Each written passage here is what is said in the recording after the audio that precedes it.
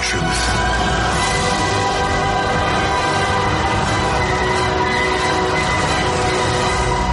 It's time for the Jedi to end.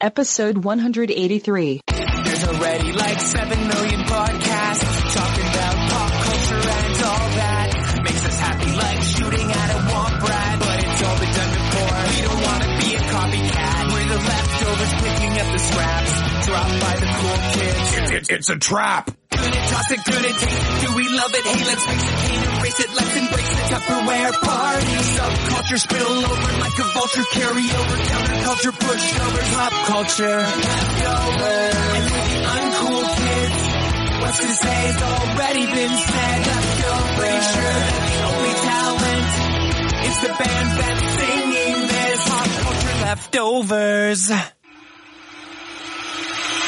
You're listening to the only podcast with the balls to bite a radioactive spider.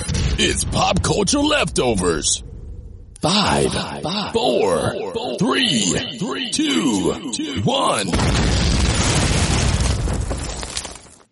Hey, welcome to Pop Culture Leftovers, the only podcast that sounds even better the second day after it's been uploaded. I'm Brian. I'm Jake. And we're the leftovers. All right, we did it in unison that time over Skype, sir. Was it in unison? Yeah, it was pretty fucking good. You know what I mean? I think we kind of slowed it down a little bit, and we got each other's rhythm. You know, we were like Boys to Men when we fucking recorded that. We were just straight a cappella, man. I believe it. I was feeling you that one. Yeah. Actually, speaking of Boys to Men, this is our last episode, the end of the road. It's been a good run. Yeah, let me cue the music. Boys to Men, and that's it. All right. It's been fun, guys. The music better be playing back there. That's why I'm being quiet. Speaking of The Last Jedi, this is the last episode. The last leftover. Yeah, exactly, man. We're going to be talking about the leftovers in The Last Jedi here shortly, Jake. Did you know one of the cast members from The Leftovers is going to be in The Last Jedi? I did not. Which one? Justin Theroux, and we're going to talk about it later, man. Whoa. Yeah. Justin Theroux, Jennifer Aniston's fiance, husband. I don't know. They're a thing, though. Yeah, they are. They have been a thing for quite a while. Yeah, I don't know. Yeah. We're off to a fucking bang. Talking about Justin Theroux. Yeah, he's going to be in The Last Jedi, man. So it fucking, it's all, this is, we're going to be talking about The Last Jedi. We're going to be talking about the trailer. We're going to break down the trailer. And then after that, we're going to be talking all Last Jedi news. But, first, let's do some housekeeping. All right, if we have to. Let's see here. No new episode next week. I'm going to C2E2, so no new episode next week. So throwing that out there. Yes, I will have to miss C2E2 this year. I have a lot of stuff going on here at home with my personal life and just have a lot of work to do. So I really regret not being able to make it this year and see everyone. I know that's going to be out there, but I got to do what's important. Family's important, and C2E2's every year. So hopefully a bunch of people come out the following year too. Yeah. I'm hoping to see you back there next year. It's not going to be the same without you, but yeah, you got to do what you got to do, man. I totally understand. So, yeah. No, go ahead. Oh, I got nothing else. Is that your C2E2 end of the road? That is my C2E2 end of the road. Cue the music again. We're the only ones laughing at these jokes. I think it's pretty funny. Screw the rest of them. Fuck them. Let's see here. I want to let me do some housekeeping here real quick. First thing, no iTunes reviews this week. We got some. I'm just not going to read them. Next thing, give us more in the meantime, though. Yeah, keep them coming. Keep those 1 stars coming. I wanted to actually plug. I talked about him a couple weeks ago. Joe Stark from Starkcast. I reached out to him. Don't worry, we're gonna get to the Last Jedi, guys. I promise you. We just got to get through these couple things here. I talked to Joe Stark, and now I'm sounding like I'm pushing Joe, like Joe Stark is just like an afterthought. Are we affiliated with Joe Stark now? I don't know. Did I miss a memo? This show is brought to you by Starkcast. Starkcast presents Pop Culture Leftovers. And then we play the end of the road music. Oh man, I don't know why I find that funny. We're the only ones that find that funny, I'm sure. Oh man, I gotta find that so I can play it for us. Yeah, I know. Yeah, please. Boyz II Men might sue us though. Those guys are hurting for cash, I'm sure. I know they're gonna be at some state fair somewhere and their fucking like alert's gonna go off. Yeah. It's the end of their financial road. They've got some financial woes recently. There you go. I get right to the good.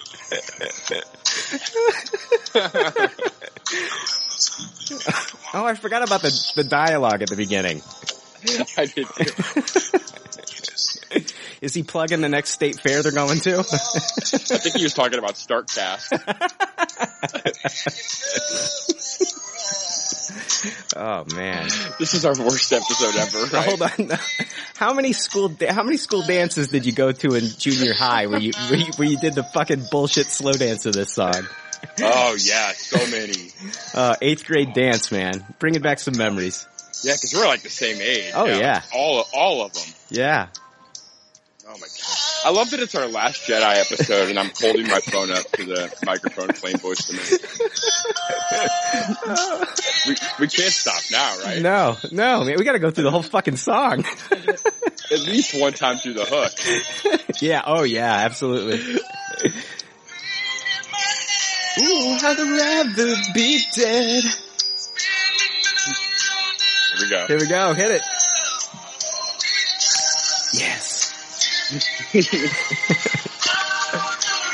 Come on, sing along. I can't let go. It's so natural. You belong to me.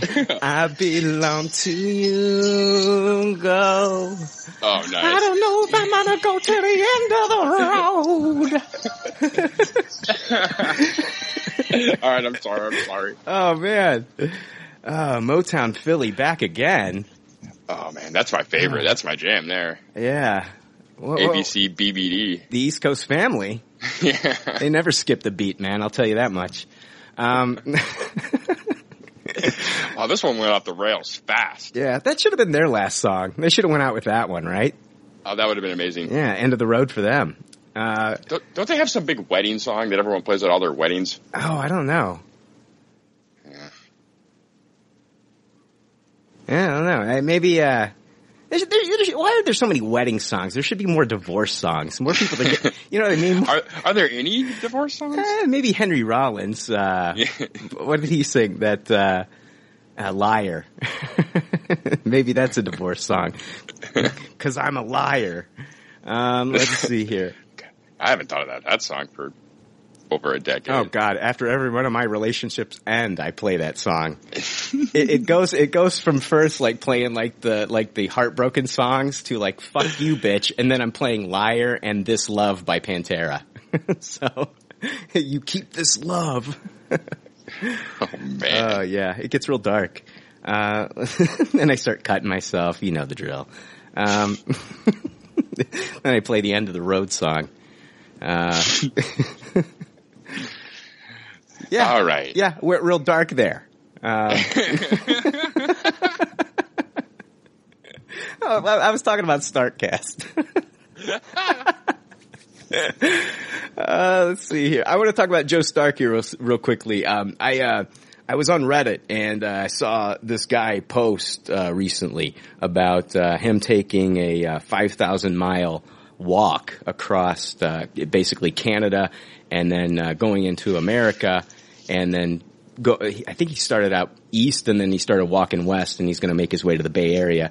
And he was 3,400 miles into his walk across America And he was looking for people to interview him, and I was like, man, Joe Stark, this would be right up his alley. So Joe Stark actually got to interview this guy, and he's got like a 2-hour interview with this guy and his experiences of walking across America and how many shoes he's worn out and all the different people that he's met. And it's really interesting. So check it out, Starkcast, and the episode is titled Skylar's Travels, which sounds like a Disney XD morning show or something. Nice. That sounds really awesome. I mean, that's really cool. I've always thought that would be a fun podcast to do, just like interview people walking around. Absolutely. Yeah. And that guy's like the ultimate walker. He's like the living embodiment of Forrest Gump, except he's not running. Yeah. Yeah, I bet I could still beat this guy in ping pong too. I guarantee you when this guy hits his 5,000 miles and he ends up in the Bay Area, he's going to play End of the Road. That's going to be like the final song on his fucking walk playlist. I guarantee you. You did it, Skylar. You did it, Skylar. This is stupid. This is our last Jedi trailer episode, Jake. I know. I love it. Good plug for Starkcast. You got good stuff. How much did we get for that? Oh, man. I think 50 cents. Shit. That's after taxes, you know.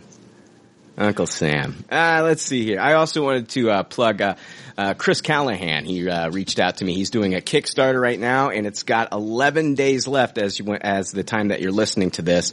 He's doing a comic book, and it's called Misplaced, the collected edition. And on Wednesday, March 29th, Source Point Press launched the Kickstarter for the trade paperback collected edition of the Dark Supernatural comic books miniseries, The Misplaced, fully funded in less than 4 days. Lucky backers now have the opportunity to receive an upgraded, beautiful hardcover edition. It's from writer and artist Chris Callahan. It's a dark supernatural tale of love and desperation in the aftermath of a horrific tragedy. A young man pushes through the afterlife, searching for the soul of his lost bride, but to find the missing one spirit must return to the land of the living and uncover the truth of immortality. So definitely, if this is something that you're interested in, definitely check it out. It's on Kickstarter. Just do a search for Misplaced, the collected edition. And I think the digital copy only starts off at $2. So that's nice. Yeah. So it's a complete story too, just 3 books? Is it 4? It's a mini series. I think it's either 3 or 4 books. Yeah. Sounds cool. It's a 4-issue series. Yep. Some good old vampire comics, it sounds like. Yeah. So yeah, let's, you know what, we've been talking about Boys to Men and Starkcast and comics. Sorry. No, that's fine. Never gets old. I'm sure that's what our listeners are thinking. We're gonna jump. Sure too. Yeah, we're gonna jump into some Star Wars news. Play that bumper here.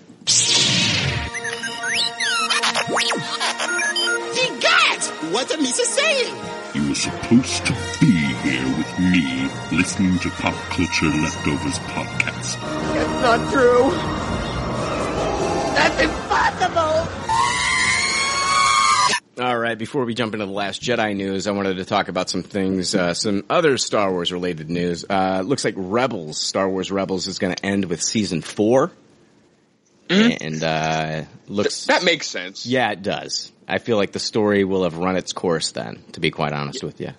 Yeah, it really rides that line between the prequels and A New Hope. So you can only go so far before you're Forrest Gump the cartoon. Exactly. So it'll be interesting to see how these characters end, and I mean, if any of them go forward in any other forms of Star Wars canon.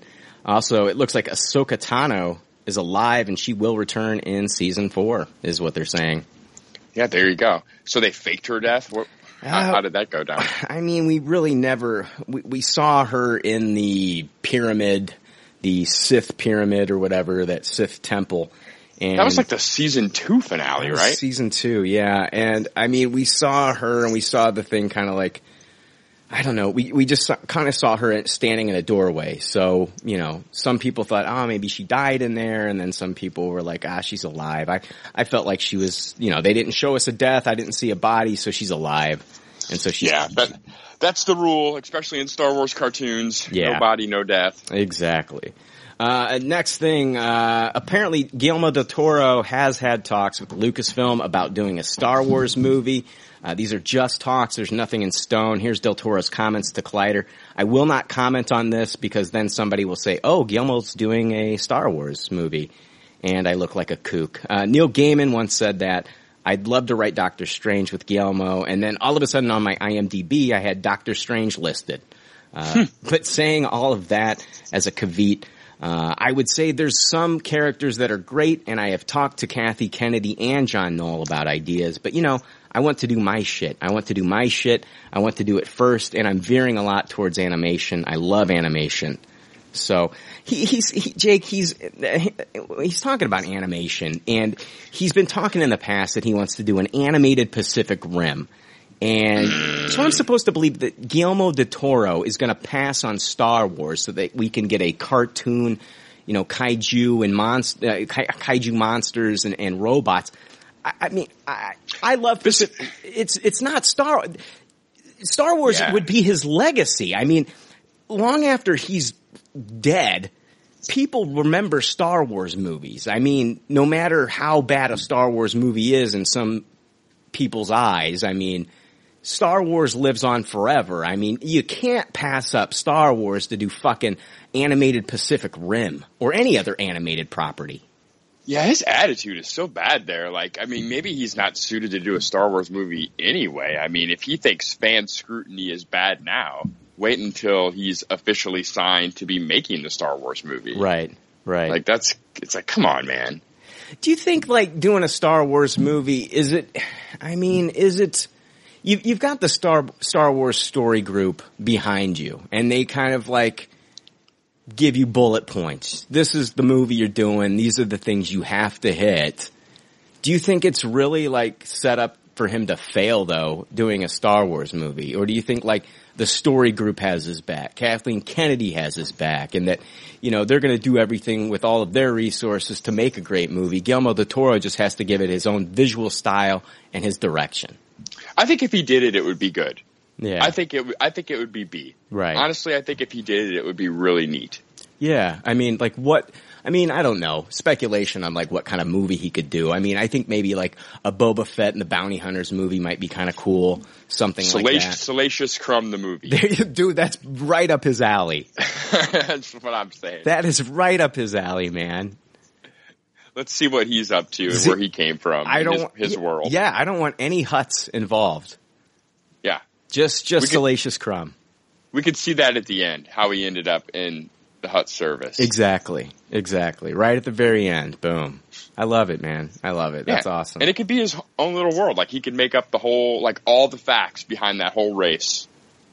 Yeah. You know what? Let's go out on this, Jake. This is our last episode. I want to go out on this. This is perfect. On the Salacious Crumb? On Salacious Crumb. This is it. Let's end it. End of the road. All right. I'm cueing it. Perfect. All right, guys. We'll see you next week. No, we won't. We won't see you next week.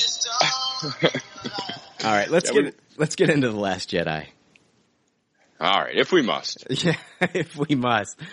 You know what? I'm going to start off at the top of this by just playing the spoiler warning. Because, spoilers are going to be coming fast and furious. So I'm playing the spoiler warning.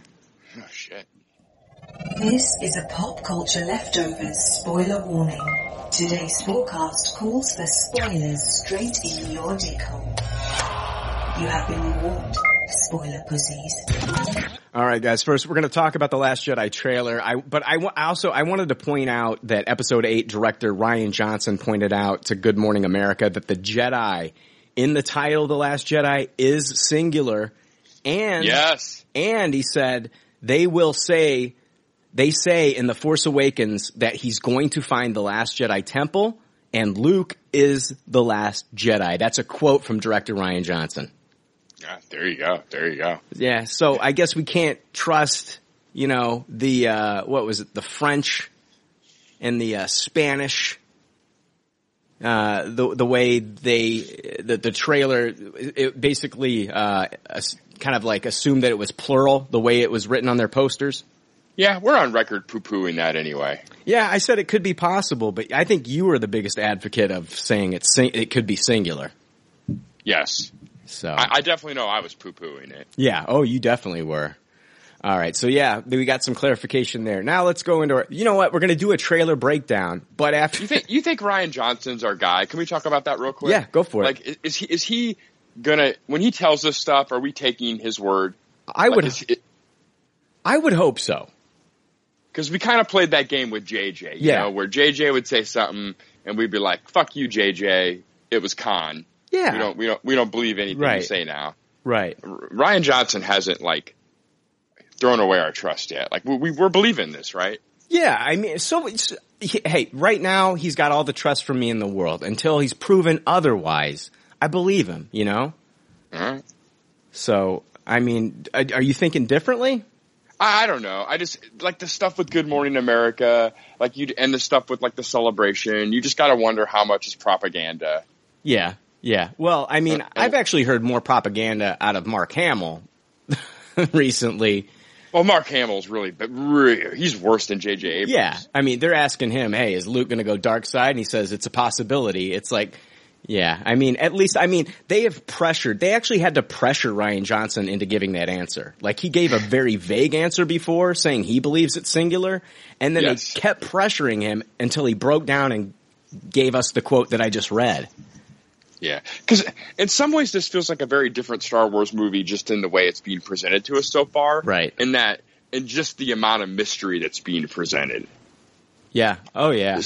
Which makes me wonder with a lot of these like appearances and the stuff they're saying, if they're trying to throw some swerves at us. Okay, what's the mystery? Is the mystery because I mean basically we got the trailer last year, 2 years ago, and I mean it showed us a lot of great visual things. We didn't get hardly any dialogue except for Snoke voiceover, and then at the end with Han saying, "Chewie, we're home." Now.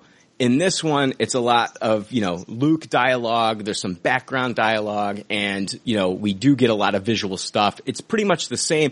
Is the mystery the fact that the sets were more secure this time? They kind of knew what they were in for from people in the surrounding areas, and it was harder to get those drone pictures and things like that. I mean, they were taken, and we have seen pictures of costumes. We have seen set pictures. We have seen them building sets and building, ships and different vehicles. We have seen these pictures. We've seen the Space Horse. We'll talk about Space Horse later. But I mean, we've seen these things, but not as much as we saw in The Force Awakens.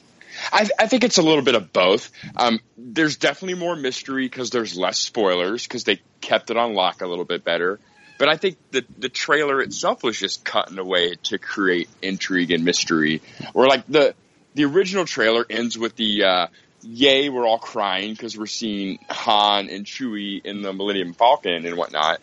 But the new trailer ends with, what the fuck? What does he mean when he says the end? He's talking about the chills. He's talking about the end of the road. Yeah, he is talking about the end of the road. For the Jedi. That's some fucked up shit. It is some fucked up shit, man. I didn't have it ready to go. That should have played at the end of the trailer. Oh, that would have been amazing. It would have been amazing. Not to jump to the end, but just talking about how the trailer made me feel overall. It's a jarring trailer. Even the beginning of it, you're kind of shocked. With the, you think you're looking at space and then it's just hand on the screen with the violin music, the da-da-da-da. Yeah. Let's break down this trailer. So, and then we're going to talk about Luke's dialogue later. So let's not jump into that real quick, okay? Yeah, and the only reason I brought it up now is just comparing the overall feel of this trailer to the last trailer. Well, the trailer actually opens up with Rey. She's on Ahch-To and she's trying to catch her breath. It's almost like she's gasping for air, or she's been suffocated or something. And I just want to point out, the premiere trailer for The Force Awakens, it starts off with Finn taking off his helmet and catching his breath. Oh, you can actually watch a side-by-side of the original trailer and this trailer, and it is crazy. It's not just this scene. Yeah. Oh, wow. It's not at all. When the new trailer when Poe and BB-8 are running up to the explosion is the exact same shot where Finn and Rey in the old trailer are running up to the explosion with BB-8. Vader's mask and Kylo's? It's exactly the same spot. Holy shit. The whole thing is cut. It's like good catch on the moment at the beginning, but it's the whole trailer. That's unreal. I think that's actually kind of brilliant. I think it's amazing too. And I think that's what I like, even though it's shot for shot, it's like the trailer itself still invokes a completely different type of like emotion from it. Yeah. And the funny thing is, like, I don't know. Have you read a lot of internet reaction? I mean, I haven't had people from what I've seen aren't the biggest fans of this. Oh, wow.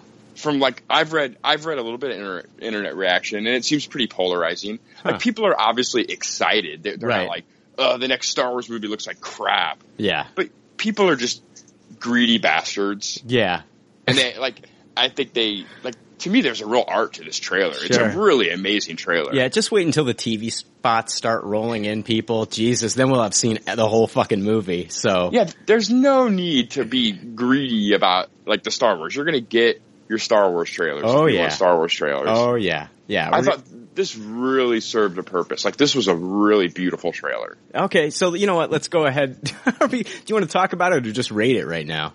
I toss it. Let me play the rating system real quick. The rating system is simple. If the leftovers don't like something, they toss it. If they do like something, they suggest you taste it. And if it's brilliant, it gets a Tupperware rating. If all the leftovers love it, then it gets the pinnacle of success, a Tupperware party. All right, Jake. Rate the trailer. I got a Tupperware. It just blew me away. Like, honestly, the first time I watched it, it did seem like just a little bit like, oh, that was it, you know? Right. And I just can't help myself. I think just like all the rest of geeks, I'm just like, oh, more.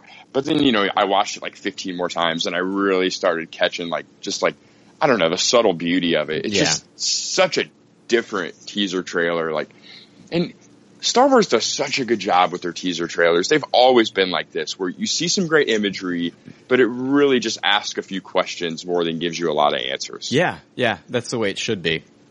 It's not like a Marvel teaser is like, here's a third of the plot. Yeah, see, that's the thing, Jake. Like, the people that are bitching about wanting more are the same people that bitch about, you know, the Spider-Man Homecoming trailer giving them too much. Or Batman v Superman, the second trailer showed us way too much. And, you know, I don't know. You can't make people too happy, but it is nice to know that people are still excited to go see this movie, of course, when it comes out in theaters. But yeah, I mean, I love the trailer too. I give it a Tupperware. I thought it was fantastic. And, I mean, I've been dying to break it down. The thing is they always have to cut Star Wars trailers like Star Wars trailers. And I think that helps the Star Wars movies out. Right. Like they always have to have the score kind of cut like a music video for a trailer. Yeah. And they can't really break that or we'd be like, what the fuck was that? So we see Rey and she's out of breath and I mean, what's that all about? She looks like she's in shock and is Rey coming out of another Force vision, Jake? Is that what's happening here? Yeah, that was actually what I was thinking. That like she's definitely going to have another Force vision, right? That's for sure going to happen. Oh yeah, absolutely. I mean, you've got to have a Force vision when you're on Ahch-To. I mean, they've basically like Dagobah, you know, in the Clone Wars was important. And Luke had visions there, but I feel like Ahch-To is even more important in Star Wars lore as far as the Jedi are concerned. And Rey has to get a vision on Ahch-To. It has to happen. And this might be that scene. All right. You're putting a lot of stock in Ahch-To. I buy it too. I think I'm with you there. Yeah, I really do. I think Ahch-To, I'm gonna get into a lot of the reason why I think Ahch-To is important. I mean, there's a reason Luke's there. There's a reason he's stayed hidden this long. Exactly. It can't just be for nothing. Yeah. We do know Rey is going to be trained by Luke. That's going to happen. You know, Daisy Ridley at the Last Jedi panel says that basically Luke's kind of hesitant at first. I don't know if she was quoted as saying this, but I've heard this, that Luke is hesitant at first to train her, but she said at the panel, here's her quote, "In The Last Jedi, we go deeper into Rey's story. What is very apparent from where we left off in The Force Awakens and begin with The Last Jedi is Rey has a certain expectation as to what she may be getting from Luke and what might entail. And as a lot of people know, it is difficult when you meet your heroes because it might not be what you expect." Yeah, I watched this panel, and when she said that, it got a huge reaction from the crowd. Wow. Just like a big ooh, you know. And it seemed like she was implying that maybe Luke had gone mad. Yeah, we heard those rumors in the past that Luke, I mean, he's been there for a while and, you know, he's been by himself and who knows, maybe he's talking to volleyballs named Wilson. We don't know what the hell's going on there. He's been spending time with these puffins that we're going to talk about later. You know, he hasn't had contact with anybody. Maybe except for, I don't know, maybe he's talking to Force Ghost Yoda and Force Ghost Ben. I don't know. Yeah. What a great opening moment of this trailer, though. I can't overstate it enough. Like, it's just such a shock. Yeah, yeah. Do you think he's hesitant about training her because he's just trying to figure out this new dark side, not dark side, but this gray side shit that we're going to talk about later, I'm sure? Yeah, I don't know. Maybe, or like, I think I'm subscribing to the maybe he doesn't think there should be any more Jedi at all in the first place. Well, yeah, we're going to talk about that. Yeah. I mean, it's the balance in the Force is what we're going to talk about later. But yeah, I agree. Yeah, but it's super interesting. Yeah. I'm very curious. We're gonna break down the trailer and then go over other things. It's hard not to. I know. My apologies. It's okay. We're gonna break down the trailer and then we're gonna jump in. We're gonna try to break down the dialogue that happens in this. But how about the music right before the breath scene too, though? Yeah. It's like kind of a combination between Rey's theme and the classic Star Wars trailer theme. Yeah. Is this all really interesting? Is this original John Williams? Do you know? I don't think so. I think it really felt like someone really just on their computer, like, merged those two themes. Okay. Yeah. Like, I don't know. John Williams probably, they don't need him to do trailer music. Yeah, that's a good point. I bet he hasn't even completely scored this thing yet. No. Yeah. He was still working on the score, like, you know, just a few months before The Force Awakens. So. Yeah, exactly. All right. Next shot, we see Leia from behind on a Resistance ship. Then we get a shot of Kylo's mask. It's damaged and charred. And, you know, like we said earlier, it's like that scene from the Force Awakens trailer where we saw Vader's mask all charred and disfigured and shit. Oh, yeah. Can I talk about some stuff before this? Yeah. The Rey stuff, there's the shot. They show a bunch of scenery and they show, like, shots of her. And there's a specific shot of her that really reminds me of the Episode 2 Hayden Christensen Anakin shot where he's standing on the balcony. Do you know what I'm talking about? It almost, like, Rey and Anakin almost look identical in this shot from Episode 2, Attack of the Clones. Yeah, that's my least watched Star Wars movie. I'll have to show you. I'm sure some of our listeners will know what I'm talking about. But it's a really interesting comparison. Huh. And they also show the rocks before she has her vision that we didn't talk about. That seems really weird. Like, is that part of her training right there? The floating rocks? Yeah. Yeah. Because that seems weird, right? It's like, we've already seen her do so much in Force Awakens. Mm-hmm. Like, does Luke really have her playing with pebbles? I don't know. I mean, I felt like it was part of her training or something, but I don't know. I mean, I have no idea. Yeah, like, I was wondering if she's possibly exploring there and not training during some of this stuff that we're seeing.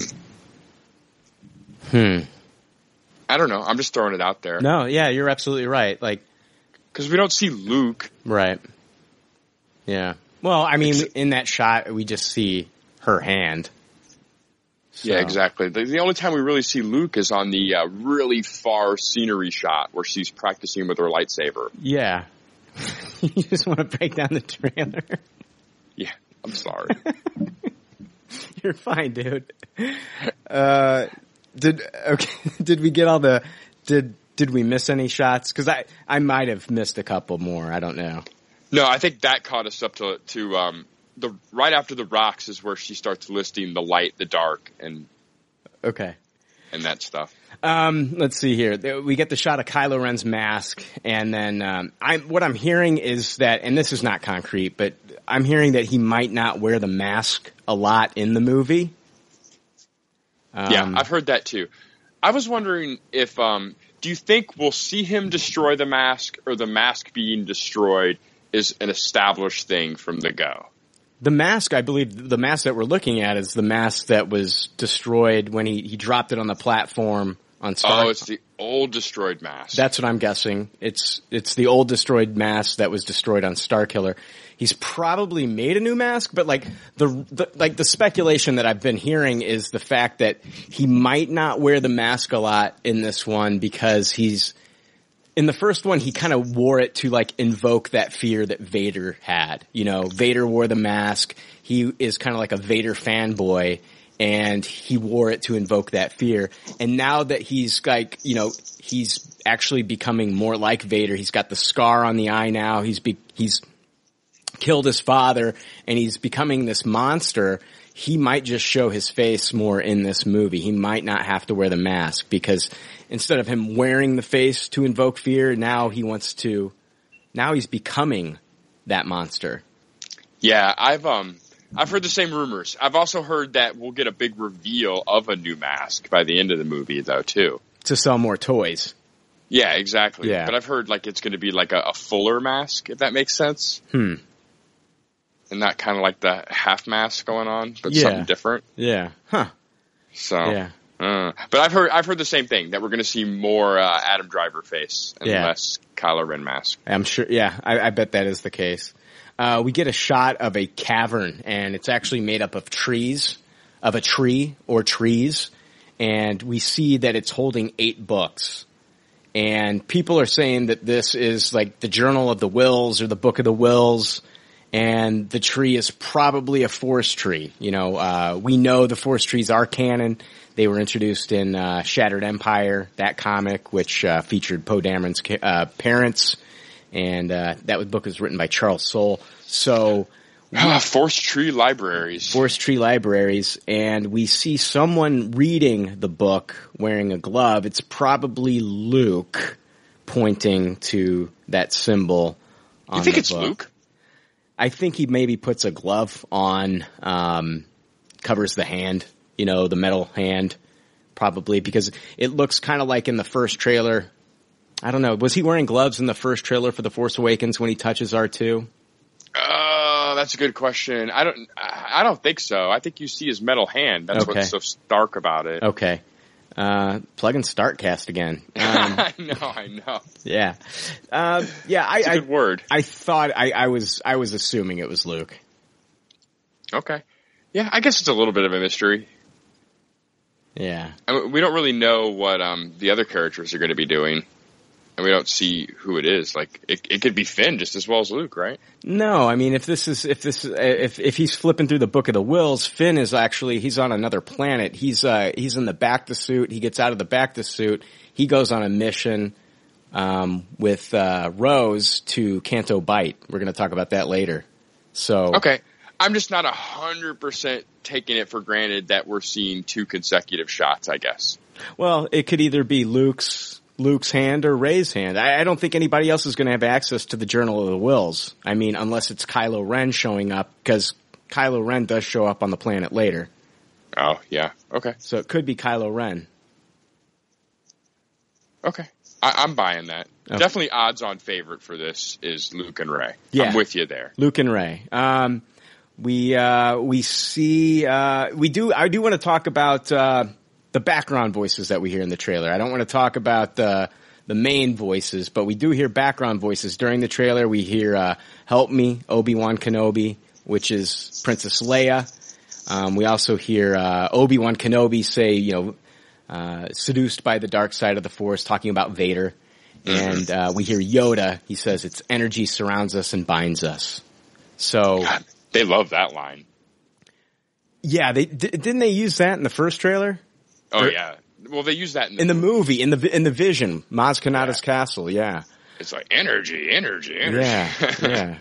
So, a lot of Force talk in those quotes, and a lot of Obi-Wan Kenobi.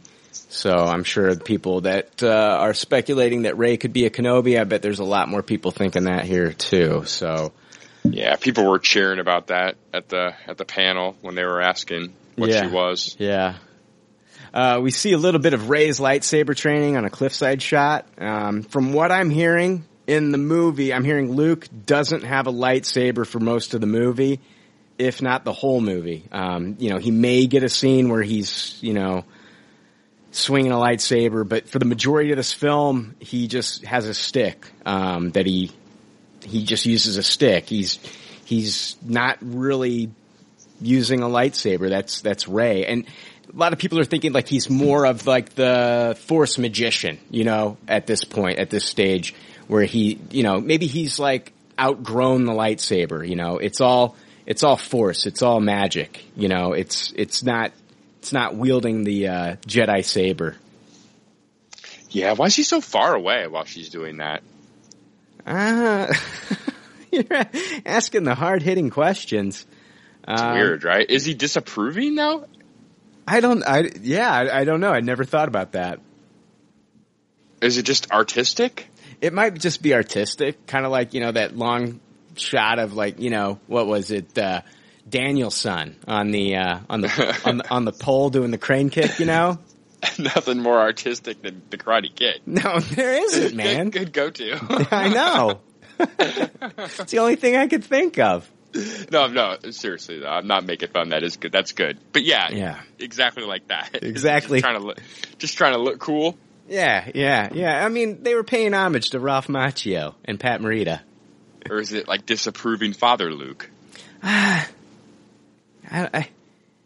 mean, if he's training her, I would hope that he's, I don't know, not being I'm just so conflicted. Yeah. If he's saying that there's no more Jedi, then why is he training anybody? Well, I mean, we'll get into that when we get into the dialogue more. All right. Yeah. We get the shot of the new salt flat planet Crate. The planet's name is Crate.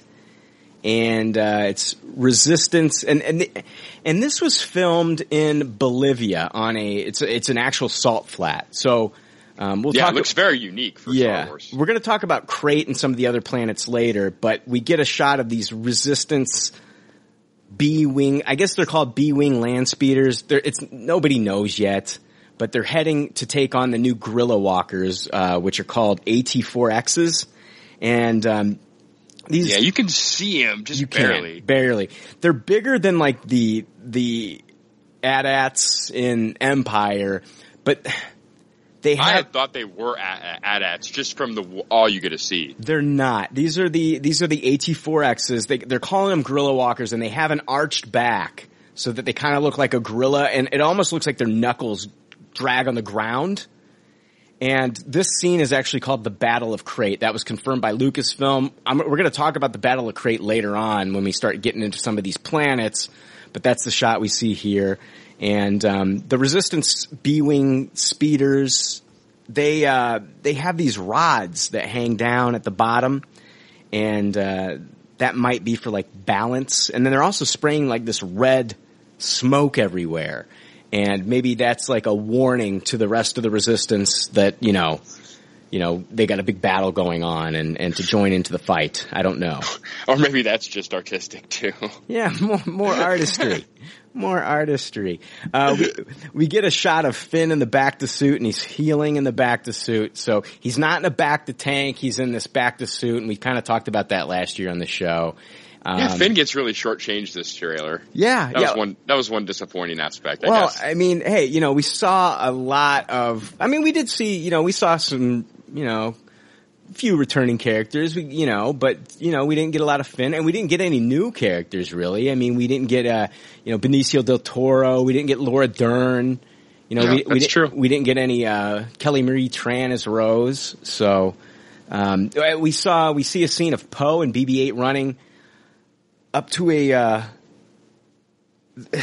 it's Poe's X-wing, his black X-wing, Yeah, it does look like No, it. no, It no, does no. look to be. That's later. He's running. They're actually just running on the Resistance ship. And the Resistance ship is under attack. We see like explosions. And then right after that, we see Poe and BB-8 run into the X-Wing hangar. And, it possibly blows up Poe's black X-Wing. But from what I'm hearing, like, he's made some major upgrades to his black X-Wing. It's faster. Some major upgrades in this. Wow. I've read the same stuff too, that he has a new X-Wing. Yeah. Of some kind. Yeah. Because they want to sell more toys again, probably. And what's weird is that they're showing Poe and BB-8 here together, but BB-8 is not with Poe this entire movie. BB-8 is actually on the mission with Finn and Kelly Marie Tran during the whole Canto Bight Casino Planet thing. Like, BB-8, like, they put him in, they ship him in cargo or something. He's like and he's with Finn and Kelly Marie Tran, so these shots didn't make sense to me. So somewhere along the line they get separated again. Yeah, Rian Johnson made it sound like on the panel that there was going to be a ton of BB-8. Oh, there is. He There's said a ton. that was the one thing that, like, J.J. Abrams, like, gave him advice, was like, you can't go wrong. Yeah. And it's not going to be like overload to where you're just like sick of the character. It's just going to be the perfect amount is what I'm hearing. Yeah, because Rian Johnson, I think he called him like the Buster Keaton of the movie. Yeah, yeah. And so, like, basically, like, they had more brand new physical comedy gags they thought of. Right. That there was, like, plenty of, like, BB-8 fans, don't worry. There's plenty of BB-8. Oh, that's awesome. go ahead. I was going to say on this Poe running with BB-8 shot. Yeah. If you're out there and you're, like, a big Poe Finn shipper and that's your thing, I've read that you can play the trailer backwards here and you can get Poe running to Finn. Because you get those two scenes right here. Oh, jeez. Oh, that's hilarious. Let's see here. I hear BB-8 gets some upgrades too. Like in the first, in the first movie, we saw like the lighter, and he gave us the thumbs up. Of course, we're going to see more of those kind of things in this movie. So he's going to be like a Swiss Army knife or something. I don't know. What's the most ridiculous thing that BB-8 is eventually going to have an attachment for? Like a vacuum cleaner. Can opener. Yeah. Let's see here. We get a shot of A-Wings, and then we see the Millennium Falcon in a dogfight. We see a shot of Rey running into battle, I'm guessing. And we get Kylo Ren holding the lightsaber without the mask on. We get to see that scar for the first time. Yeah. It's kind of hidden, but you do get to see it. And then we get a shot of Luke crouched besides R2-D2 in the trailer. And I think it's a different shot, but it's from the same scene in The Force Awakens from the vision where Luke puts his hand on R2. I'm 98% on that train with you. Yeah. Because you get those same, like, flaming embers going around. Yeah. And he's wearing the same black cloak, and he's crouched next to R2. Who's there, yeah. And so he's watching his Jedi Academy go up in flames, right? Yeah. I would think that that's a safe bet. So is this like another piece of the vision that's been given to Rey, or... I don't think I don't think it's a flashback. I just think it's like, it's got to be part of a Force vision, right? I mean, yeah, it's one or the other. It's either Rey having another vision or Luke actually like supplying the vision. Okay. That's what I would think. Yeah. We got a shot of Phasma attacking the Resistance with flames behind her, and we also see her off to her sides. We see her. She's got, I think, 2 Executioner stormtroopers with her. Yeah, it's hard to say. It looks like there could be a third one back in there. Yeah, it's 2 or 3, maybe 4, but yeah, she's got her Executioner stormtroopers with her. We talked about the Executioner stormtroopers last year. I'm not going to get worked up about them after the what were the Rogue One ones? Oh, the Death Troopers. Death Troopers. No, we will talk about Phasma and the Executioner Troopers later. So we will. Lots of rumors that Phasma does something in this movie. Yeah, exactly. We get a X-Wing and TIE Fighter battle going on after the Resistance is fleeing Dakar. We're going to talk about that later. That's a big, huge deal. Luke, we see him by the entrance of the cave, the tree cave, and he says something we're going to talk about here in a moment. But if you take this picture and you lighten it up, I took a snapshot, I lightened it up, you can actually see Rey's staff to the left of him, to the left of the entrance. So, yeah, it's interesting. Yeah, I'm looking at that right now. I can kind of see that. Yeah. I got like an app on my phone and I lighten up a ton of pictures. I lightened up that picture of the Book of the Wills or whatever, and that's really cool to look at. I can send that to you. But, yeah, I'd like to see that. Let's talk about the quotes that we hear Luke and Daisy Ridley, Rey say, in the lines of the trailer. I think that, I guess we could have broken these down when we did the trailer breakdown, but I think it all kind of just makes more sense to just talk about them all together as like a package instead of breaking it up. No, I think you did a good job. There was a lot to talk about, I think, with the imagery. Right. Luke says, breathe, just breathe. I honestly feel like he's actually talking to us Star Wars fans, and he's telling us to just breathe into a paper bag. Dude, here it is. Here's your fucking Last Jedi trailer. I think this is a really meta statement he's making. Yeah, I agree. And it's right after a very startling moment. Yeah, exactly. So I think it's very funny. Yeah, Lor Santeca in Force Awakens hands, Poe Dameron, the information on that necklace and says, this'll make things right, and people were talking about how JJ put that in there as a very meta way of saying that he's gonna put the Star Wars universe back on track after the prequels weren't a huge hit with every fan. So, but yeah, Luke says, breathe, just breathe, now reach out. What do you see? Rey says, light, darkness. Luke says, the balance is so much bigger. And then at the end of the trailer, Luke says, I only know one truth. It's time for the Jedi to end. So, let's talk about this, Jake. This is huge. There's big speculation here, is that the saga films are introducing gray Jedis, and we've seen gray Force users in Rebels with the Bendu. In Rebels, the Phoenix Squadron, they're based on Atollon, and Kanan Jarrus, he meets this ancient being, something that you'd kind of see in trying to think of what movie. Kind of what's that movie with Atreyu and Neverending Story? Yeah, Bendu kind of looks like a creature you'd see in Neverending Story, and Bendu he claims to represent the center of the Force. He says he stands between the light and the dark side. So Bendu tells Kanan that his imbalance had awoken him from his slumber, and he introduces himself to Kanan, and Kanan says, I'm a Jedi Knight. Bendu listens as Kanan told him about his fear that his apprentice Ezra Bridger was falling to the dark side. Kanan showed Bendu the Sith holocron that Ezra had, that he'd gotten on Malachor, and then Bendu explains that an object could not make someone good or evil.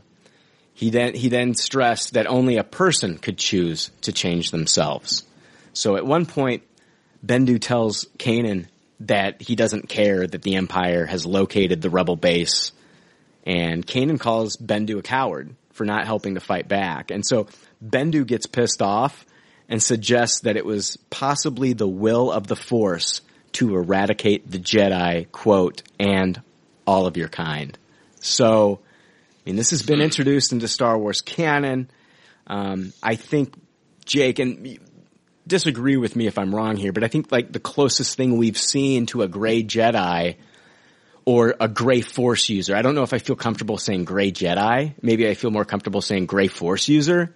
You're going to say Qui-Gon? Qui-Gon Jinn. Yeah. I mean, we got the conversation. Obi-Wan talking to Qui-Gon. Obi-Wan says, if you would just follow the code, you would be on the council. They will not go along with you this time. And then Qui-Gon says, you still have much to learn, my young apprentice. It's almost and it's weird to me, Jake, that the first Jedi that figures out how to communicate as a Force ghost is Qui-Gon Jinn.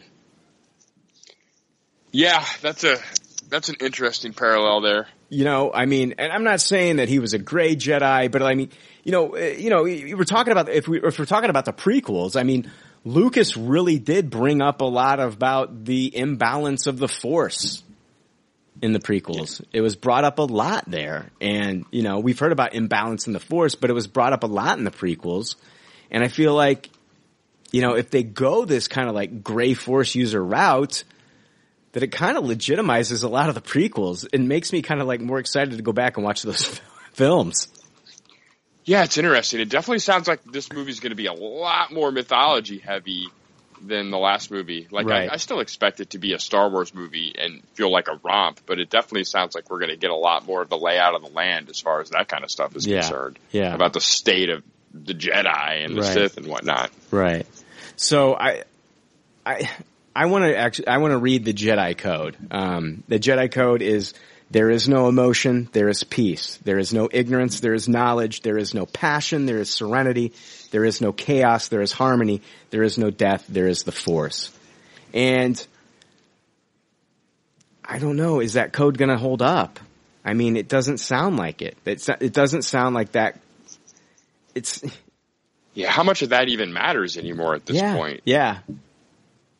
I mean, there's no one left to even honor any of that. Is Luke going to train Rey to be like the way Luke was kind of trained to be a light Force, light side Force user, I mean, I feel like her training is going to be different. I mean, what if bringing balance to the Force means killing off the last Jedi, meaning Luke, or the Skywalkers themselves have to come to an end in order to bring balance to the Force? Yeah, that's an interesting theory. I think they've definitely cemented that I've heard a lot of rumors that we really will. I think they even said it on the Last Jedi panel that we are going to learn stuff about Rey's heritage too. And how much will that tie into all of this? Yeah, I've got plenty to say about that. Are you buying the gray Force stuff, or do you think I'm not saying this is 100% where they're going. I'm just saying are you buying that this is a possibility?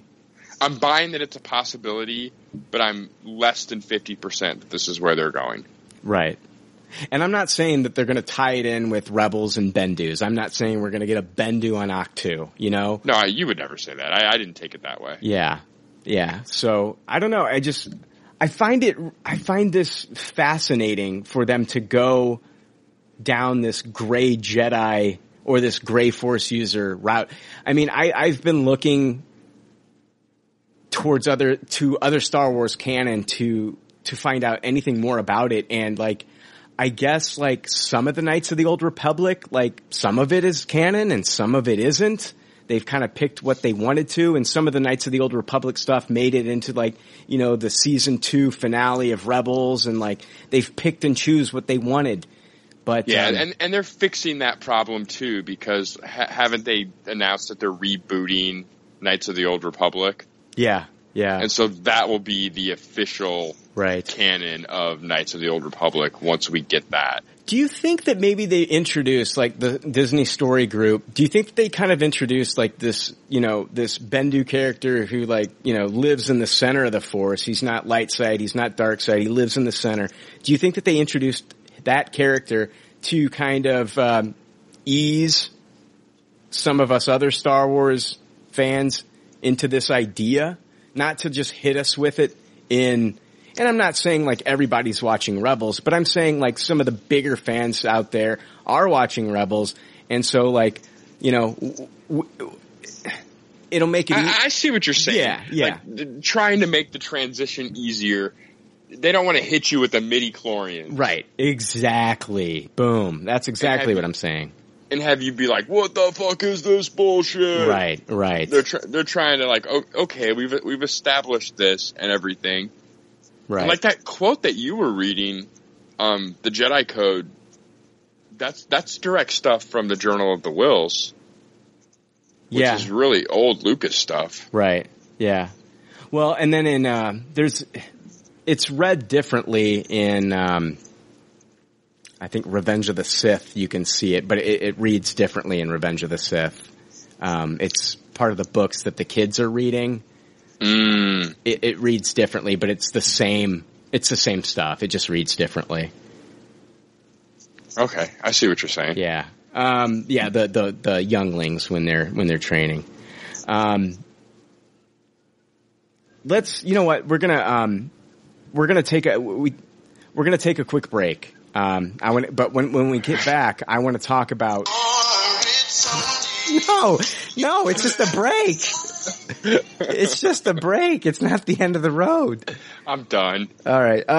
No, but when we get back, we're going to talk more about Luke and Rey and all that shit, that relationship between them. We're going to talk about some of the comments that Daisy really made over Celebration and stuff, but we'll be right back with that.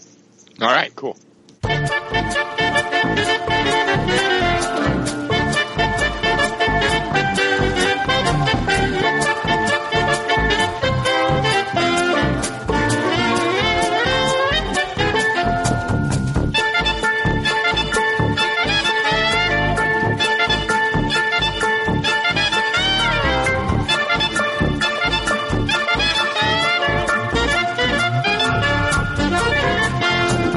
All right, hey, we are back. Yes, good break. Yeah, hey, did you see the Celebration picture that they had? It was Kathleen Kennedy, George Lucas, Harrison Ford, Mark Hamill, and instead of Carrie Fisher, it was Billy Lord. Yes. Man, I don't know. I got a little teary-eyed, man, when I saw that picture. Yeah, wow. Did you watch the Carrie Fisher tribute video? Dude, I'm sorry, I haven't seen any of that stuff, man. I just been doing notes. I didn't get to watch any of the panels, nothing. Oh, you have to see it. It's great. They actually like play a reel. It's about a 4 to 5 minute reel that they play. Yeah. And it's just beautiful. Like you will not make it through without tearing up. I gotta watch it. Did you know she script doctored this episode 8? Oh, I believe it. Yeah, she totally did. I thought that was really cool. That's really cool. Let's get back to Luke and Rey. I found some quotes from Daisy Ridley over Celebration when she talked to Fandango that Luke doesn't know who Rey is when they first meet in The Force Awakens. She said, Rey, obviously, Luke doesn't even know who she is when she turns up with his lightsaber that he hasn't seen in however long. So I thought that was pretty interesting, Jake. Yeah, I believe it. Is it squashing some Rey as Luke's daughter? A little bit? Did it take it down a notch? It does take it down a notch. Yeah, yeah. Or it could be the swerve. You never know. Oh, sure, absolutely. But yeah, if the statements are true, it took it down a huge notch. I've always thought that Rey is either a Kenobi or Rey is Rey. I don't know. And with it being, he's talking about, with it being the last, the Jedis, this is the last of the Jedis. I mean, I can't believe that the Skywalker family goes on in any capacity except for maybe Kylo. I mean, if he does a flip. Yeah, and I don't know how much stock you could take into that first Rey-Luke meet and greet either. Like, because I've always thought that may play off much like Yoda in Empire Strikes Back, to where he may be like just messing with her with what he's telling her at first. Yeah, they talk about the relationship between, Luke and Rey. Daisy said, she goes, there's always been an expectation of Luke as to his potential, what he can do and what he should do, much like with Rey. So in that sense, they're kind of similar, but obviously their dynamic has changed because she's expecting something from him this time, and it remains to be seen how he reacts to that. I don't know, and I've been hearing Luke's different than Yoda. Luke isn't Yoda, and it's different. It's going to be different. I don't know how much of a clone this is going to be to like Empire. And I feel from everything I'm hearing, like this is its own movie, its own story. Like, you know, The Force Awakens was, you know, like that was the Star Wars that we needed for that time to put us, you know, to put us back into this world and, you know, give us a taste of like the old Star Wars that we used to know and love. And that this is its own movie. It feels different. You know, new ships, new characters, and I hear like the costumes in this one are even way better than they were in The Force Awakens. That everything they up the ante and everything. That the story's different, everything's different. So I don't know, man.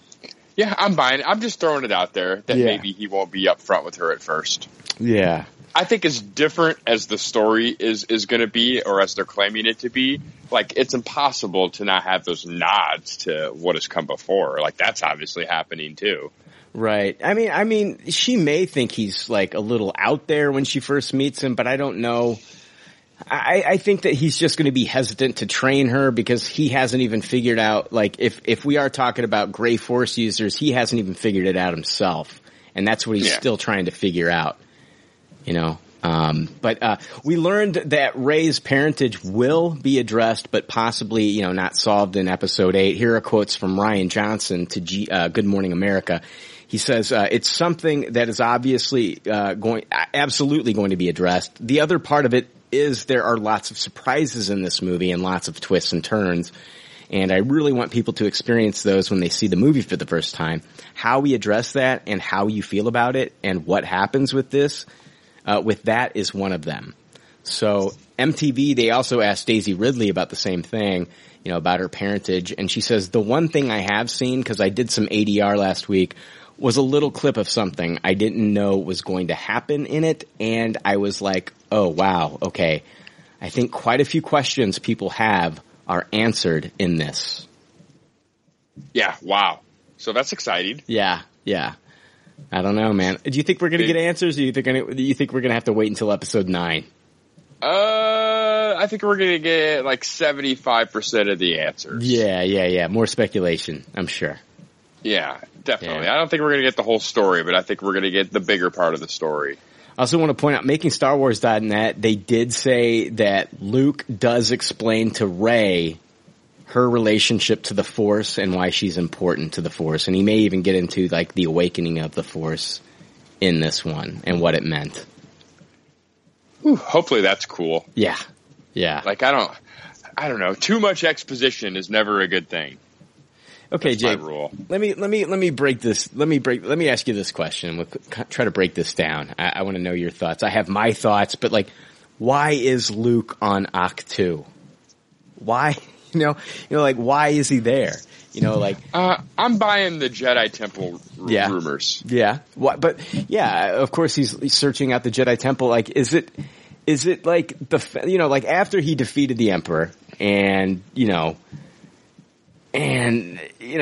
Emperor and, you defeat the Empire and, things are going okay. You're training your nephew and all of a sudden, like, Kylo shows back up with the Knights of Ren, torches the Jedi school. If you're Luke, you gotta be thinking to yourself, like, why is this still happening? Why? Why is this still happening? Like, and maybe, I think he's looking for answers.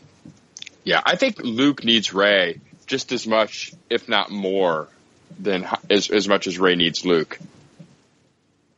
I honestly do. I think he needs her. I don't think he can do what is needed to be able to do what he wants to do. He needs Rey. To figure out what he needs to do in Ahch-To? Or even do it. Like, even have the power to do it. I don't buy that. I think a lot of us are stuck in the expanded universe thinking of, like, how powerful Luke is. Mm-hmm. Yeah. But I don't know. I'm not 100% on that. Well, maybe Rey is more powerful than he is. Well, that maybe not at this point. Maybe she has the potential to be more powerful than him. I feel like that could be the case. Maybe he needs her. Maybe you need a master and apprentice to get into this Jedi Temple in the first place. Well, that's to be able to destroy it in the first place. That's how it worked in the Sith Temple in Rebels. Darth Maul had to have Ezra Bridger there in order to get the holocron. Yeah, exactly. Right. I know there's been other precedent of that kind of thing. Right. So maybe that's the case. Like maybe Luke is desperate for Rey's help just as much because he needs her to get in there. Right. To do his thing. Now, how did he find out about the Jedi Temple? How did he find out about the location of Ahch-To? I don't know, but MakingStarWars.net, they didn't discuss this. They didn't reveal anything. They said they're not going to be able to reveal it until a later date, but they did really quick talk about Luke's compass. They brought it up and then dropped it. They talked about Luke's compass. So it's like they can't tell us what it is, but we can sure as hell speculate. So like, is the compass Luke's force compass? Yeah, like is Luke's compass, is it something that gave him the location, directed him to Ahch-To, or is it something he's already found Ahch-To and the compass is going to take him to some other greater mystery? I think it's the previous. I think it's what found Ahch-To in the first place. Yeah, he'll probably end up explaining that to Rey, how he got there and showing her the compass. More fun exposition. Yeah. Yeah. And let's see here. It does sound like at one point in the movie that some villains show up on Ahch-To. And I'm hearing it could be Kylo Ren and his cronies, his bad guys that follow him that are dressed in black. And I'm hearing that they're not the Knights of Ren and they're not these Praetorian guards that we're going to talk about later. But they come into the film and they crash on Ahch-To. They crash the island and a bunch of jerks. Yeah. So I don't know. It's interesting, man. I can't wait. When do you think that's going to happen in the movie? I think we've had this exact question before because we've talked about this sequence before. This isn't the first time we brought up the Kylo Ren and his troop showing up to spoil Rey and Luke's fun. I think that they're going to be on Ahch-To a lot. I think it's going to be a lot. I'll be honest with you. I think a lot of the movie is just going to be Rey and Luke on Ahch-To training and doing things, and I think that they'll show up in either the second act of the movie or in the third act when the First Order is hunting down the rest of the Resistance. I hate to say it, but what you're saying is to me mirrors Empire Strikes Back. You know what I'm saying? Yeah. I mean, and I honestly feel like the odds are stacked against them in this movie. I think I think the Resistance is in bad shape this movie, like really bad shape. Oh really yeah, even shape. More so mirroring Empire Strikes Back. Yeah, and I completely agree with you. Right. This is news that came out of Celebration, and Rian Johnson confirmed the destruction of the Republic. I mean, we saw it destroyed in the last movie. Starkiller Base destroyed those planets. And he said, well, yeah, I mean, Starkiller Base, big loss, but they did manage to take out the seat of the Republic, and that's thrown the galaxy into chaos, and the First Order are jumping on that at the beginning of our movie very aggressively, not sitting on their hands. They're making some big moves at the start of our film, so things are going to get dire. Yeah, the First Order. There's some real go-getters. Yeah. So this sounds like it's actually, like, at the beginning of the movie, the First Order is just trying to wipe out the rest of the Resistance. I think I think it's gonna go on though the entire movie. I really don't think, I think this is gonna be like Poe Dameron. His story is like evading the Resistance, and we'll talk about that later, but I think we're gonna see a lot of that in this film.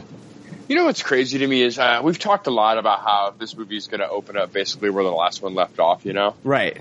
But I don't buy it. Like, I have a hard time not believing a Star Wars movie isn't going to open up with a First Order ship.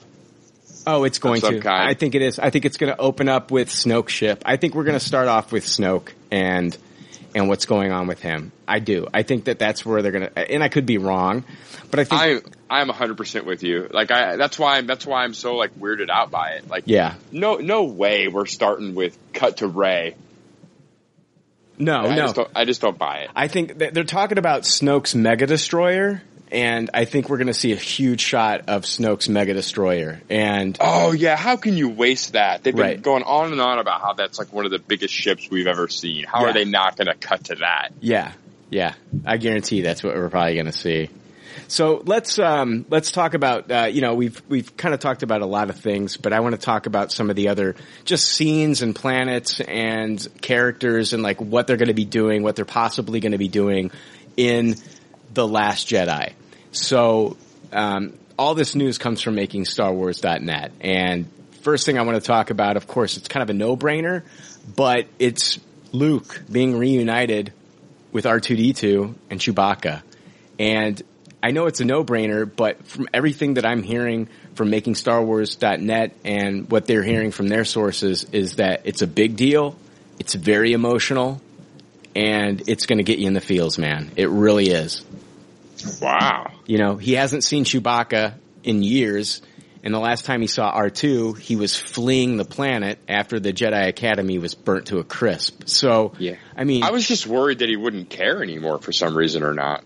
No, from what everything I'm hearing is man, it's really emotional. I mean, and you know, he's going to hear from Chewbacca and R2 about the loss of Han Solo. You know, I mean, yeah, that's brutal. So I'm hearing a lot about this scene being very emotional. So, and Chewbacca and R2 are going to be on Ahch-To while Rey is training. Do you think Luke's going to take guilt for Han dying? Oh. Think that's going to hurt? I do. Yeah, I do too. Yeah, I really do. So, let's move on into, we've talked about in a previous episode these birds that are native to the island of Michael Skellig. That the puffins. The puffins. So we're going to talk about those. Like there were, they resemble the puffins, and at one time there was speculation that they could be converies. You know, converies that we've seen in Rebels. Those birds, but these birds are not converies. These have been confirmed to be called porgs, and they have porgs. Okay. P-O-R-G-S. Porgs. And they look cute, but they also look terrifying. They have like, it's weird. It's kind of like a weird mix, they said. And they have all black eyes. And in the past I've heard like they might have teeth. And that's not confirmed. Neither was the rumor that, we heard about like Luke when he first got there, the porgs put him through a trial. The trial of the porgs. Yeah, like the teeth would make him look more terrifying. That's for sure. Yeah, and we still might get that. There might be a scene of that. I mean, who knows? Like, some of Kylo Ren's men crash or like land, and all of a sudden they see these cute little birds, and the next thing you know, it goes all Jurassic Park, where like that one dinosaur like starts shaking that fin out of the side of his fucking head and spitting toxic shit on their faces. But like they might start shaking, you might see their black eyes and like fucking teeth and them attack, you never know. It might go all Ewok on us for all we know. But yeah, and it's still in post, so they don't have all the facts yet because it's not even done yet. But like I heard the rumor that like when Luke first got there that he had to go through a fucking trial because like this is their planet, this is where they live, and like Luke had to go through a trial in order to prove himself. And so like when Rey gets there, she also has to go through the same trial. I don't know if any of that's true. These are just past rumors that haven't been confirmed. But these puffins, these porgs are a thing. And this is they're going to be a big part of the movie from what I'm hearing. This is just not like throwaway shit. Like these Are we talking it's the next spin-off after Rebels is Star Wars Porgs? Star Wars Porgs. I mean, the Ewoks had their own fucking cartoon series, but we're going to get porgs. These are birds. I'm also hearing that there's baby porgs in the film because someone reported that they saw a nest. But I hear the baby porgs are like really terrifying. Like their feathers aren't like they're even worse. Yeah, they're worse. Like have you ever seen like baby owls? You ever done like you do a YouTube search for baby owls? They're fucking scary as all shit. They look like it now. They look like fucking aliens and shit. but they don't have their feathers in. They just look really gross and kind of slimy. And so I hear that there's baby porgs in this film. Somebody reportedly saw a nest, and we know Rey is going to be trained by Luke, but like what's Chewbacca doing while Rey and Luke are training? I'm hearing that they might have shot some scenes of just Chewbacca in nature. Chewbacca's dealing with like the death of Han Solo, and like maybe he comes across these porgs. And it's been a rumor, it's not confirmed, but there might be footage of Chewbacca out there on his own little adventure with these porgs. And that seems kind of wild, but maybe. Well, hold on. Let me throw this out there, and this is just 100%. Sorry, I just kicked my dog accidentally. I didn't know he's sitting by my feet. This is 100% speculation, but there's a nest of baby porgs. Let's say, and like I read the Chewbacca comic book. It was a mini series, and it came out a couple years ago, and it was basically like this little girl's family was enslaved, and this was like Chewbacca, and he's on his own adventure, and Han's not involved. I mean, Chewbacca's on this planet, and there's this girl and her family's been enslaved, so he's like this Samaritan, and he helps her, and he helps like free her family and like, all these people from these baddies. And what if he comes across this is 100% speculation on my part, but what if he comes across like a nest of like a baby porg or porgs that have like been abandoned by their mother, and he starts to like raise the baby porg, like the old guy from like Shawshank Redemption. Are you trying to make Star Wars spinoff movies? No. I'm saying, hold on. Like, listen to me here. Like, Han just died, okay? And like, what better way to cope with someone's death than to help somebody in need, somebody that needs you? Like, he feels like, like maybe Chewbacca doesn't, he's lost somebody important in his life. And so, like, now he feels needed. There's this, like, helpless baby porg, and he comes across this little baby porg, and, like, he starts to raise it like that dude from Shawshank Redemption, that old guy what's that little fucking crow, that he takes care of and shit? And so, like, I know what you're talking about. I forget his name. Yeah, so they're out there for months, and he's raising this little baby porg because, like, maybe the other porgs don't want to, like, raise this, abandoned porg baby. Like, like we only take care of our own babies. And like this baby porg is going to die out there. And Chewbacca's like, no, I'm not going to let that happen. And he feels useful. You know what I mean? He feels like I'm important again. So he raises this baby porg. And like, we see like later on, like here's Chewbacca and he's got a baby porg like perched on his shoulder like a fucking pirate and shit. And kind of like Rocket on Groot and shit. I mean, that could sell some more Chewbacca toys. You got a little baby porg on his shoulder and shit. Chewbacca and porg, like that's your action figure. Yeah, I don't know. It's just so weird because everything we've heard is the porgs aren't cute. Oh no, I hear that they're cute, but also terrifying in a way. Like kind of like they've been compared to gremlins. Oh, that's interesting. So. I mean, they're birds. They're birds. They have these black eyes. They might not look terrifying until like they show their teeth, if they do have teeth. I don't know. Dude, that's all speculation. I know it sounds ridiculous. All right, bring on the porgs. The porgs. I'm telling you, porgs are in the movie now. If Chewbacca takes care of one, probably not. I'm making that up. That's like 100% made up. Yeah, if that happens, oh my god. Oh, fuck you. I love it. Chewbacca needs some redemption after he lost his buddy Han, and I think it'd be cute. Hey, can you give me a break for 1 second? Yep. All right. Yeah. Okay. We're back. Let's see here. Yeah. So you hate my Chewbacca porg adventure. Yeah. Please no. We don't have time for that. Fair enough. All right, moving on. Let's talk a little bit about what the First Order is up to. Let's talk about actually characters. Let's talk about Snoke. Yeah, Snoke. I was hoping we'd get to see a peek at Snoke in the teaser. I don't know why, but there was just so much talk about his new look and everything that I thought maybe it was possible. Yeah, MakingStarWars.net is, let me read off what they're talking about. This is Snoke's new look. The Emperor gets new clothes. Let's talk about this. Mm-hmm. Snoke is looking more and more like a new character. I always believe this to be the case, but you still have to speculate and ask, what if? In Star Wars The Force Awakens, the Supreme Leader is dressed in black via hologram, looking like he shops at Palpatine's old hotspots. The thing is, old Snoke wears more outfits than just that boring black robe, and in The Last Jedi, we get to see him looking very decadent. I think what he wears is probably insightful to his values and concerns as an evil being. Snoke wears a goldy silk robe with a very ornate pattern on it in The Last Jedi. In fact, I think you can pretty much see the robe on page 226 of The Art of Star Wars, The Force Awakens. What is also interesting is his slippers are like jester shoes or genie slippers, so they kind of like curl up. That's what they're saying here. Oh, wow.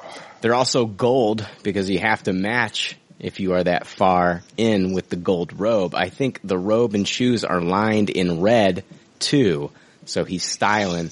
He has a very blood and gold vibe to him. So like, it looks like he's in like this very ornate kind of like, they kind of described it as like a kimono, that he's wearing. And they say another interesting detail is that Snoke wears a fancy ring on his left hand. Remember when I told you guys about those long puppet hands they made for him?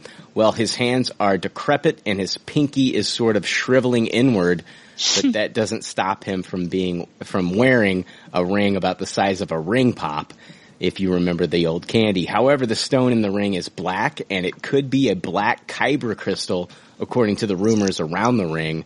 There will be more on that side of things later. So that's really interesting. Yeah, a whole new Snoke. That's wild. They talk about how they don't have a lot of details on his throne room, but it is opulent. This guy cares about money.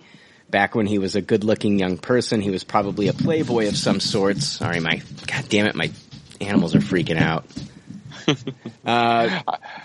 Go ahead. I've heard they were introducing a new kind of guard, too, for Snoke. Yeah, we're going to be talking about the Praetorian Guards here in a moment. Oh, my apologies. Don't worry about it, man. I've got this covered, dude. I've got this shit on lock, man. So don't sweat it. Unlike the Sith, I think wealth means a lot to Supreme Leader Snoke based on his appearance. They base Snoke's design on a marble aesthetic, and I think his throne room has white marble and gold trim. If Snoke has two tigers that walk around his house, it wouldn't surprise me, they say. Here they're gonna talk about the Praetorian Guards now. Things get weirder when it comes to the new Praetorian Guards, of which there are 6 to 8 of them. I'm not sure if they're actually called Praetorian Guards or if that is their placeholder name because of the similarity to the Roman Imperial Guards. These guys are a new spin on the Royal Guards of Emperor Palpatine. And they have glossy red armor, shell plating, and matte red cloth elements for the capes and such. The old guards had the black visor that defined them, but these new guys have a much different head shape. These new guards all have different helmets, but they don't have visors to the best of my knowledge. The helmets are a lot like the far-out designs they came up with for Kylo Ren in Star Wars The Force Awakens, where it was sort of like a medieval helmet with upward-facing shields with no eye holes. The helmets are... Oh, go that ahead. Seems like a bad design move, like wasting 8 good helmet ideas instead of just one good one. Sell more figures that way. I don't know. I don't know if they're going to sell figures for these. I mean, we didn't get any figures for like the Knights of Ren, so... Yeah. I'm hearing like each guy has his own guards. Like the Praetorian Guards are under Snoke. Kylo Ren has his own guards in this movie. Like those guys dressed in all black that show up on Act 2 possibly. And then like even Phasma has like her executioner stormtroopers. So like, I'm hearing that it's like kind of like they're talking about, he mentioned Roman Imperial Guards earlier. Like this is like royalty, like each faction of royalty like has their own guards and things. So yeah, that makes sense. Yeah. The interesting thing about the Praetorian Guards is they all have different weapons. Pretty much all of the Ninja Turtles are represented. For instance, one has a staff but with 2 blades on each end. One uses nunchucks, one uses a sword, and I think one has some kind of throwing weapon and knives. There are more weapons, but I'm not entirely sure what the rest of the breakdown is for them. These guys are in Snoke's opulent dwelling, and they're his personal elite guard. I've been told these guys will have an action sequence in the film, and they do actually do something. They will do something. Yeah, so we shouldn't be disappointed by them. So, yeah. I'm not... Oh, go ahead. I'm excited. That sounds cool. Yeah. It goes on to say, I'm not entirely convinced that the Black Knights that show up on Act 2 are the Knights of Ren anymore. I do wonder if they're related to the Praetorian Guards or if they're lesser versions of these elite guards. It is weird that there are other melee-based guys in knight-type outfits, and they're not the Knights of Ren. Maybe the Knights of Ren are simply Kylo's unit of elite warriors and aren't that special in the big scope of things. It would seem Praetorian Guards would be above the Knights of Ren in this context. Yeah, that's what I was kind of talking about earlier. The Knights of Ren are just a bunch of snot-nosed punk kids. They don't matter. Yeah, and I mean, I don't even know if we're going to see them in this movie. From what I've heard, like, they could not get confirmation that the guards dressed in all black that show up on Act 2 are the Knights of Ren. So... These could be. I buy it too. I bet they are just some other kind of first order trooper. Right. Snoke will be on his Mega Destroyer for a lot of the film, from what I understand. I think his palace could be inside this ship, once referred to as a mobile command unit. The Mega Destroyer itself is shaped like a flying wing. It just might be the biggest ship we've seen in a Star Wars outside of a Death Star. You know how the classic Star Destroyer has 3 large engines? I think this one has at least 10, and they're double stacked. This is also the setting where the First Order BB units can be glimpsed with their hexagonal shaped heads and glossy black bodies with vents that glow red on the inside. So yes, the First Order. First Order BB-8 droids. Yes, and these things I hear are not cute in any way. Yeah. I heard they're real steampunky, kinda. Yeah, and they have those vents, and it's almost like a fire glowing red inside of them. They just look evil as fuck, man. And I want to see these hexagonal shaped heads. That's really weird. Oh, that's so smart, taking something so adorable and then making it just super evil. These aren't the only BB-8 units in the film, though, and I'm going to talk about those later. Yeah, I've heard there's lots of BB-8 units. Supreme Leader Snoke was let down by Kylo Ren when he failed to stop the girl. Now he is trying to prove himself. He doesn't wear his helmet as much as he did in the first film, from what I've been told. His new TIE has pointy wings like the TIE Interceptor, but with a pill-shaped body. The cockpit is sort of like an old B-29 bomber compared to the classic TIE cockpit window. The thrusters in the back remind me of the Falcon as they glow blue and sort of evoke the Falcon. The custom ship was supposedly made to his specifications so he could take down the Resistance, and I believe we see Kylo fly from the Mega Destroyer in his new ship. This is interesting that they're kind of comparing it to the Millennium Falcon in ways and to his own specifications. I mean, if he's the son of Han Solo, it would make sense that he's flown the Falcon. I mean, there was that scene that they actually left out of the film where we see Kylo Ren sitting in the cockpit of the Millennium Falcon. And it makes sense that as a child, Kylo as a child would have flown the Falcon, and so he's used to that. So this is really cool news to me. Wow. That is really cool news. I wonder if that's going to be true. Yeah. I really want to see this new. It's not the same ship that we saw, that black ship where the wings were up. In the first movie when we saw him land, Yeah, and it really didn't get much play anyway. We really didn't get to see it like in battle or do much. Exactly. They go on to talk about Captain Phasma. Captain Phasma has a spear and 2 executioner stormtroopers. The First Order is not messing around in The Last Jedi. They're relentlessly hunting the Resistance fleet in the film, and Poe and his gang have a reason to run. The First Order is more fearsome than we thought, and they don't even have a Starkiller at this time. They have a Mega Destroyer, elite guards, execution stormtroopers, and a Captain Phasma that actually fights this time. So, basically, go ahead. What do you think that Mega Destroyer is doing? Like, what do you think? Is it It's blowing up whole fleets at once. It's chasing down Poe Dameron and the rest of the Resistance. I guarantee you that's what it's doing. I mean, the Resistance, we're going to talk about them, but I believe that they're fleeing Dakar. They're fleeing Dakar. There's another base setup that we're going to talk about on Crate. And I feel like that Mega Destroyer is just out to just wipe out the rest of the fucking Resistance, man. Whatever's left, they're wiping them out, man. Yeah, all right, I could see it. And that thing just basically deploys fleets probably. Yeah. Just fleets upon fleets or what.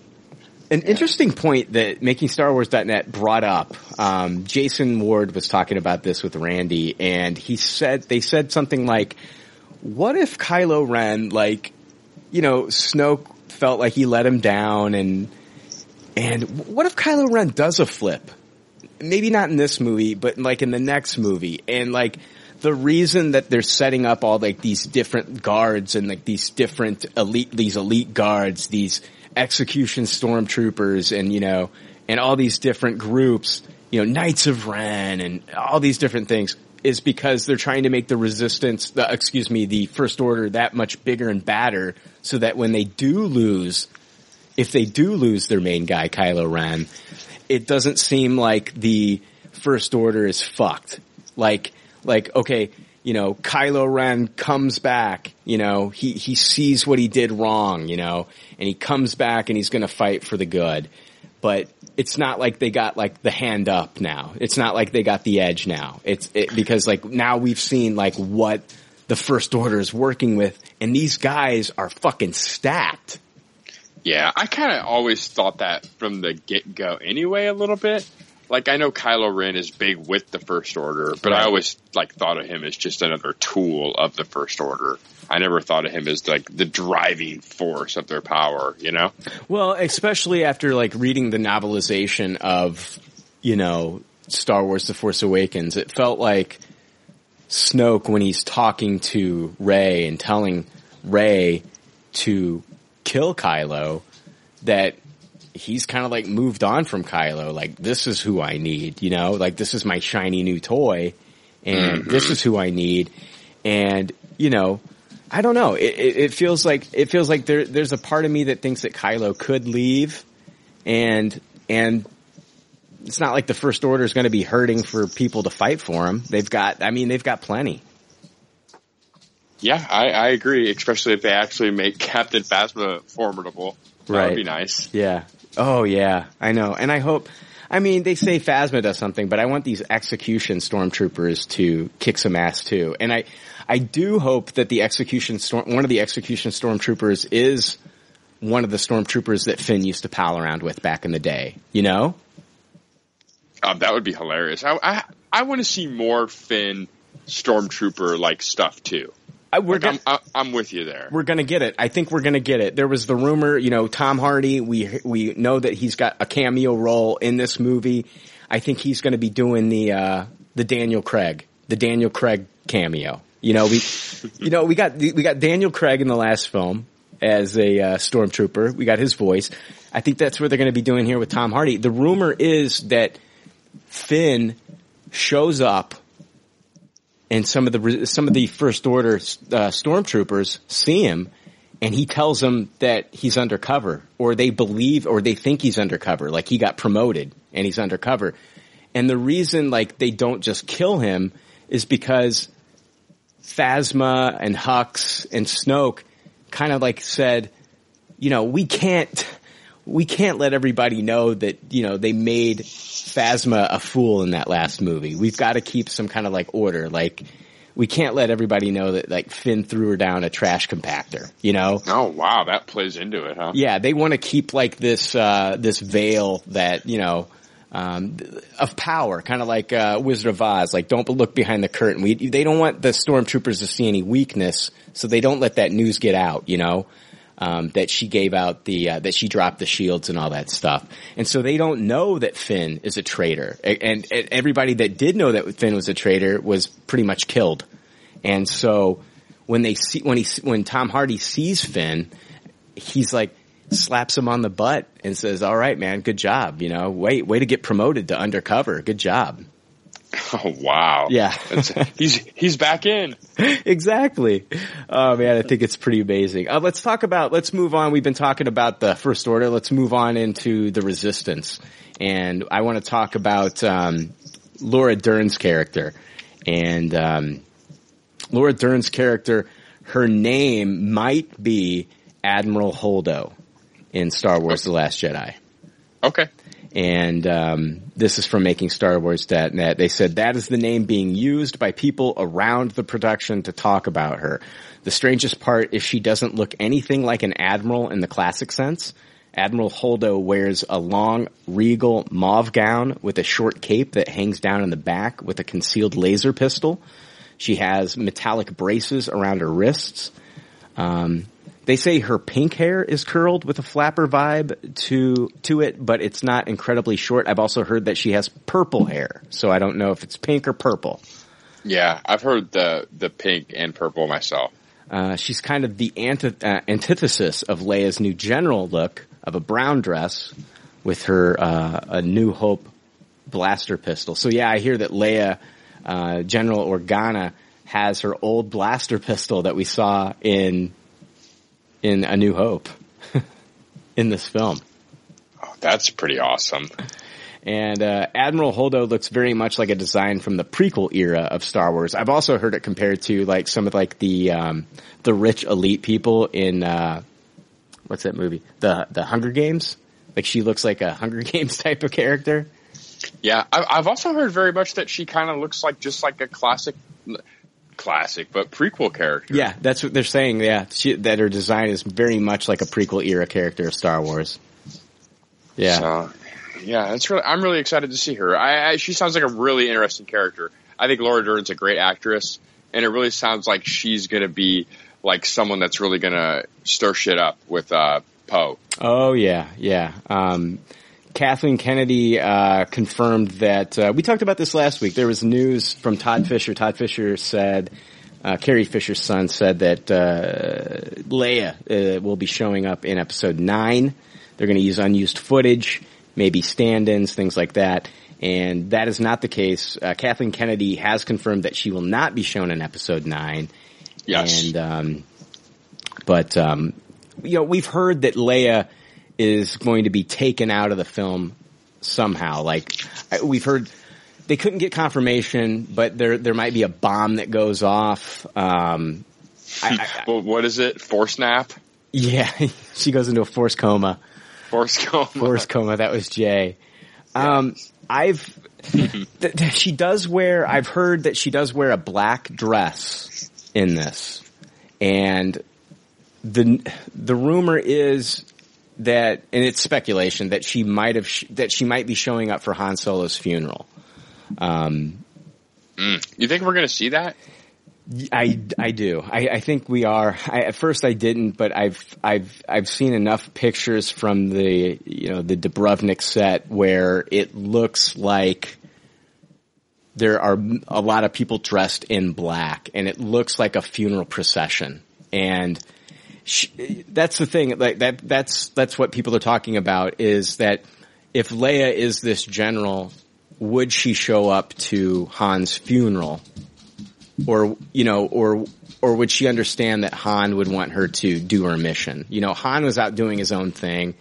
And so if she didn't show up to the funeral, Han would understand and she would do her mission. But, it would make sense to take her out there, because like if Han's funeral was going on and if like the First Order caught wind of it, they would look for her there. Yeah, I agree. Wow, sorry, that's a lot to process. Yeah, I didn't mean to be silent there. Yeah, no, and another thing is like they're saying that maybe she's there because that's part of her mission. I don't know. I really don't know, and I don't know anything more about that. There's no confirmation that a bomb does go off and take her out of commission. Yeah, I mean, you got to imagine, no matter what, they weren't going to have her in the movie a ton. Like it's probably just going to be a couple scenes. Everything I'm hearing is that everything I was hearing before this was that she was a big part of this story, that she has a bigger part in this one than she does in The Force Awakens. Now, whether that's the whole movie, it doesn't sound like it.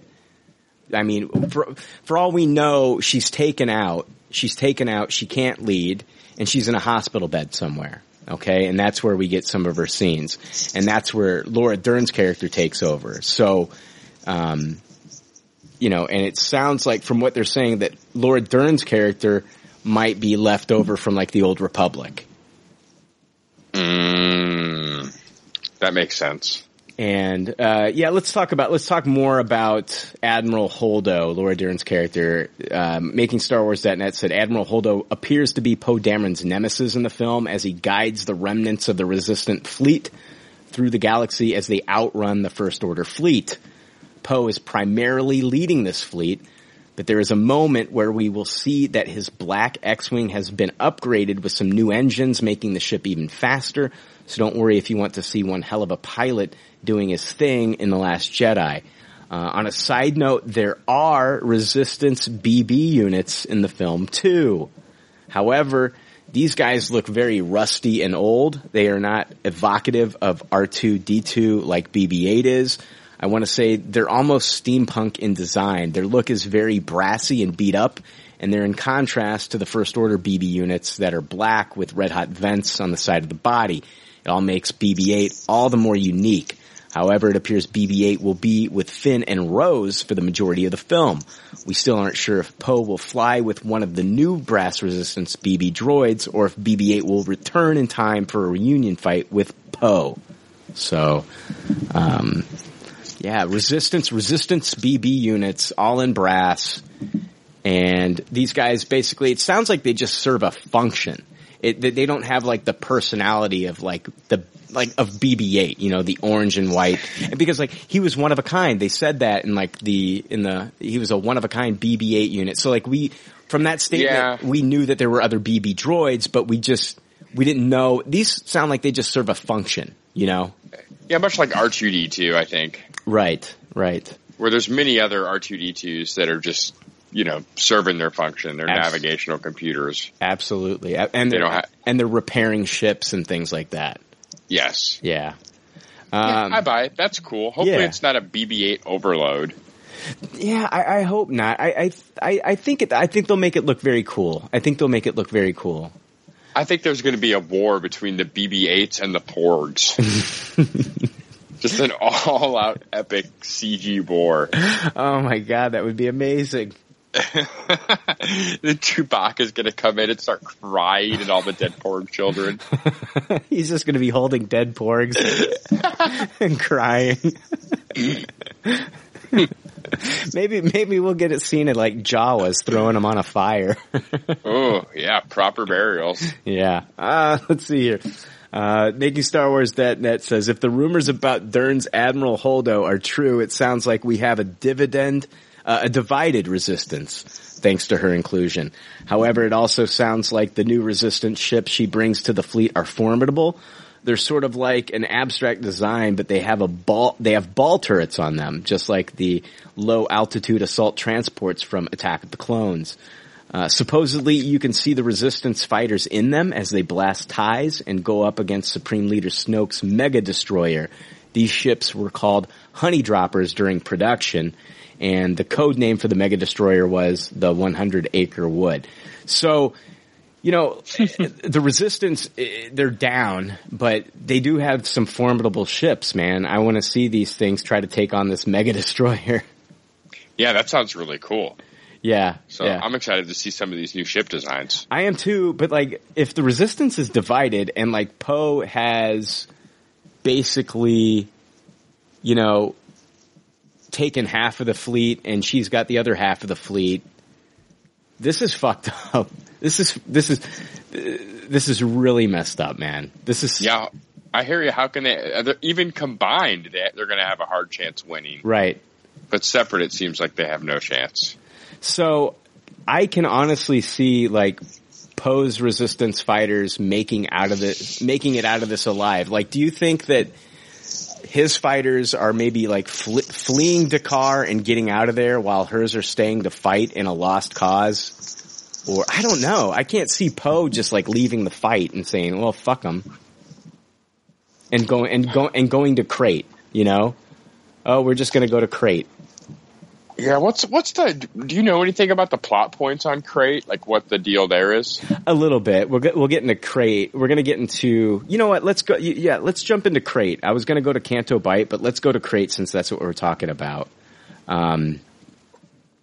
Yeah, Crate is it's the new planet, and it's the one with the red stuff that you see in the trailer. Yeah. It's here it is. MakingStarWars.net. They say the world appears to be a giant salt flat with stretches of large black volcanic rocks.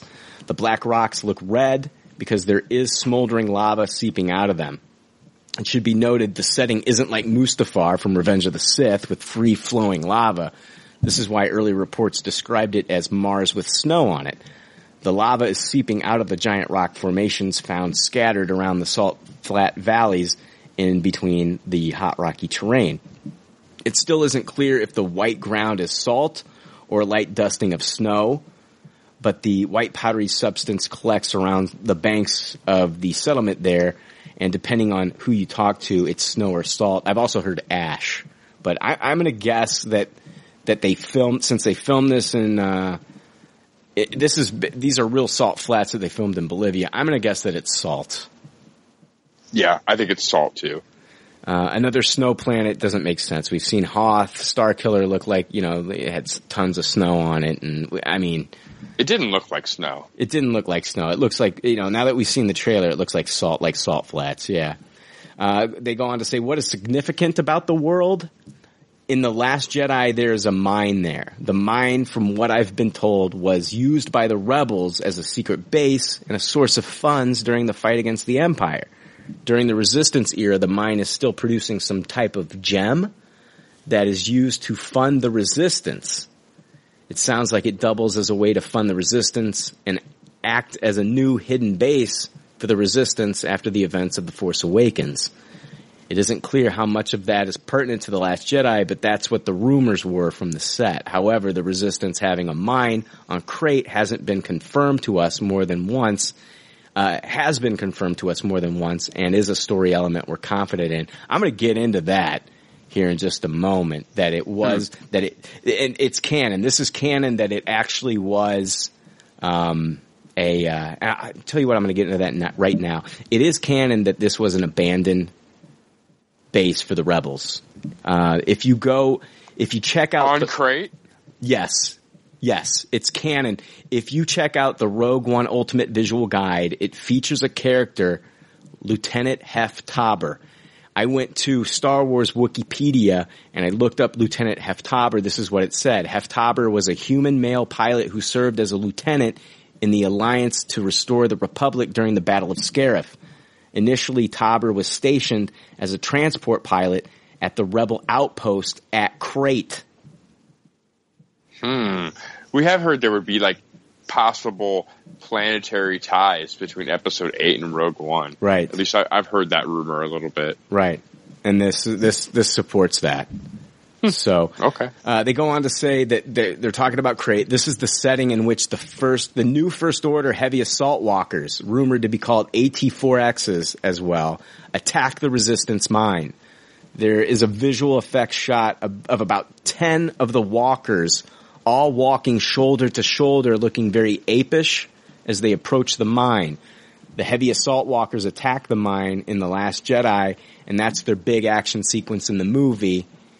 The B-Wings we saw out in Bolivia attack the walkers. We heard there's a shot in the film where some of the gems from the mine are dropped onto some of the walkers by the Resistance ships, and they topple some of the walkers. So that's what we're seeing here. Like, these gems are they're being used to fund the Resistance, but these guys are also taking these gigantic gems from these B-Wing speeders, and they're dropping them on top of the AT-4Xs. Using them as artillery, basically. That's hilarious. Yeah, they're dropping them on them, and I don't know if these gems are unstable or if the gems are just so big that they just knock the walkers down. Toppling them over. Right, exactly. Like, they could be unstable and like blow up. And these are not kyber crystals. We're not talking about, them mining for kyber crystals in this one, like in Rogue One. Yeah, they're space diamonds, basically. Exactly. So I can't wait to see these AT-4Xs. Like, they have it's like an AT-AT, 4 legs, but an arched back, and like the front legs like drag. They kind of look like apes, and they kind of like drag like knuckles, like an ape. So I cannot wait to see these things in action, and they're bigger than AT-ATs. They're bigger than AT-ATs. So this action sequence I think is going to be one of the most talked about. It should be. If they do it right, this should be one of the most talked about action sequences in the film. This could be amazing, Jake.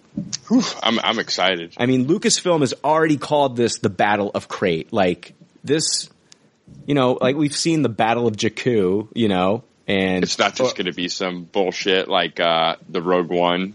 Yeah, exactly. Ended up being where we really, like, they kind of were making us think it was going to be like some Star Wars meets Saving Private Ryan, but we really got none of that. Right. Yeah, exactly. Right. Yeah. So, why did I say we saw the Battle of Jakku? We saw the aftermath of the Battle of Jakku. Yeah, we did not see the Battle of Jakku. Yeah. Let's see here. So, yeah, that's Crate, and that's that scene where you see like the red smoke coming out of the B-Wings. They're saying they're B-Wing speeders, so. Let's talk about Canto Bight, and this is where we're going to kind of get into, Finn and Kelly Marie Tran's character of Rose. Her character, she said, Kelly Marie Tran said, my character's name is Rose. She's part of the Resistance, and I can't wait for you to meet her.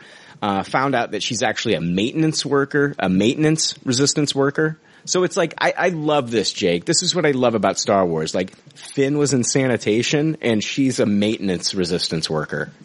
Yeah, that's very interesting. I actually saw her on the panel, and I got more excited to see her character after meeting this actress. I've never seen her in anything, and she was very charming in the panel. They said out of all the new characters, she gets the most time. So we're not going to get like a ton of Benicio del Toro as DJ, and we're going to talk about him in a second. But we're not going to get tons of him. I mean, we might get some of him, and then like Laura Dern's character, she gets some screen time. But neither of these actors and this is like her first motion picture film. Like, this is like her first big gig, kind of like Daisy Ridley, like came from nowhere, like only had done like small things. So Kelly Marie Tran, this is huge, and like. Benicio del Toro, established actor. Laura Dern, established actor. And here she is, Kelly Marie Tran, and out of all the new characters, she's getting the most screen time. I think this is great, Jake. Yeah, great for her. I'm excited for it. I think she'll be a fun grouping with. Is she going to be with Finn? She's going to be with Finn and BB-8. Oh, yeah, that should be real fun. And she said, Kelly Marie Tran said she's not a soldier, she's not looking to be a hero, and gets pulled into a big adventure with Finn. So, Finn gets out of the back-to suit, and nobody's around, and he wants to get back into the action. He meets up with Rose somewhere, and they go off on their own adventure and meet up with BB-8, and this sounds awesome, man. They go to Canto Bight, which is... they think is the name of the planet. It might be the name. Canto might be the name of the planet. Bight might be the name of the city. But from everything I'm hearing, the planet's name is Canto Bight, and it is a casino planet. Yeah, I'm excited for this. I want to go. And Justin Theroux of the show, the HBO show The Leftovers, has a part in episode 8, and it sounds like it's in the Canto Bight casino scenes from this news from MakingStarWars.net. Theroux will be playing an expert slicer, and we're hearing he has a pivotal moment. His costume is pretty interesting as well. Imagine Indiana Jones' white tuxedo from the Temple of Doom, but weirder and with a Star Wars twist. Theroux's character wears a white tuxedo-style jacket over a black suit. His sequences fit into the casino section of the film where we saw Dubrovnik exteriors shot last year. If you're curious, take a look at those Dubrovnik photos and the extras dressed up there to get a better idea of his costume. He looks a little fancier than most and almost has a James Bond look to him. Huh. Wild. Do you think he's going to be playing cards against Benicio del Toro? Or do you think... Yeah, it's going to be a sabacc showdown. I think, honestly, okay, here's what I'm thinking, man. And I don't know if he's going to play cards against Benicio del Toro or he's going to be the guy that possibly throws del Toro in jail. Catches del Toro cheating at cards and throws him into the jail because making Star Wars.net, they did talk about that that Benicio del Toro's character is possibly connected to this planet. And his character his name is possibly DJ. And there were Canto Bight police that they saw. These guys had on their hats CCPD, so it's Canto Bight Police Department. That's funny. And there was a Canto Bight jail set that was created for the film. So I don't know if Del Toro's character is thrown in jail, but I'm guessing that he was. All right. You think he might meet our characters in jail? Our characters might bust him out of jail. I don't know. He might meet them in jail or he might bust them out. They might bust him out of jail because he has his own ship. I don't know I don't know if they need his ship. I don't know. Or they steal his ship. It might be like another thing where, like in the last movie, Finn and Rey steal the Millennium Falcon from... he's like Unkar Plutt. Unkar Plutt. I don't know. I mean, this is all speculation, but Del Toro's character wears all black. He has a trench coat, and a Han Solo style belt at his waist to hold his blaster. His hair is short. He also has a strange cap that doesn't have a bill to it. He looks slimy and dirty, but the billless cap makes him look sort of like a throwback to a different era. He belongs in the criminal underworld by the looks of him. The Man in Black style character we heard about is certainly there, but his style evokes a few things in the design. His trench coat reminds me of Anakin's Revenge of the Sith costume in that its lapels evoke a tabard look and it's black leather. All of this makes his ship all of the more curious to me. Let's talk about his ship. They go on to say his ship is really fancy. The interior looks like something you would see from Canto Bight. It looks like if someone took the J.J. Abrams Star Trek films and designed the interior of the Falcon for a new Trek film. The cockpit has a very nice singular red seat for him to pilot from. In the back of the ship, it has a communal section like the Falcon where the crew could sit and socialize. But instead of dingy white seats and a chessboard, it has a very nice, bright, curved blue booth. Oh, I was like, ooh, nice Bluetooth. Yeah, Bluetooth. Curved blue booth with a table. And it looks more like a nice hotel than something Han would live in. The inside of the ship at Pinewood was a mixture of Amidala's Nubian ship from the Phantom Menace mixed with the look and feel of the Abrams Trek and a few hints of the sleek Apple design aesthetic we saw revitalize the look of the classic Stormtrooper into the First Order Stormtrooper we have today. So they're basically saying that this guy, Benicio del Toro, looks slimy. He looks like a criminal, that he belongs in the underworld, but his ship is all nice and fancy. So does he look like this so people don't suspect him as like this amazing gambler? Like, it's like all a hustle basically. Exactly. So like maybe Justin Theroux's character is the guy that owns the casino, or maybe he's like another player at the table and he gets taken by this guy, for a bunch of money, and then we see like the Canto Bight police show up and arrest Del Toro. Maybe he does meet, Rose and Finn in jail, and they all bust out, and then we have like our whole scene where they're on the Space Horse. They're actually, Rose and Finn are on the Space Horse and going down the city, and they escape together on his ship. I don't know. I have a Space Horse. I can't wait to see that. Have you seen pictures of it? No. Oh, dude. I've got pictures of the Space Horse. Oh yeah, let me see it. I'll have to pull them up I'll have to pull them up and I'll text them to you. But it kind of looks like it kind of looks like it's got like the ears of Falkor, but they stick straight out. It looks like what's that fox looking creature in Pokemon that you catch? Those, they almost kind of look like little foxes, and they got their ears out. They're furry and. I don't even. Eevees. It kind of looks like it's this thing looks all white, kind of like white, maybe a little bit of gray. Is it like concept art that you have? No, it's the actual Space Horse. Oh, jeez. I've seen the face, and I've seen it like an overhead view. I've seen like the body. They kind of look like oversized llamas with like an Eevee face, and the ears stick straight out. And it's pretty big, and like Rose and Finn are riding this thing together. They're on the same Space Horse, and they're riding through Dubrovnik while they were filming. That sounds romantic. Yeah, I think they had like this thing on wheels, and they would like pull it down the street, is what I heard. So, oh man, I'm trying to find the Space Horse. I think I just found it. There was I did have a picture of the face at one time, man. But you're right. In my description? Yeah, there they are, right? There they are riding it. Yeah. It's like a big white Eevee. Yeah, exactly. That's bizarre. Oh man. Dude, I think that's all I've got for this episode. I hope I didn't leave anything out.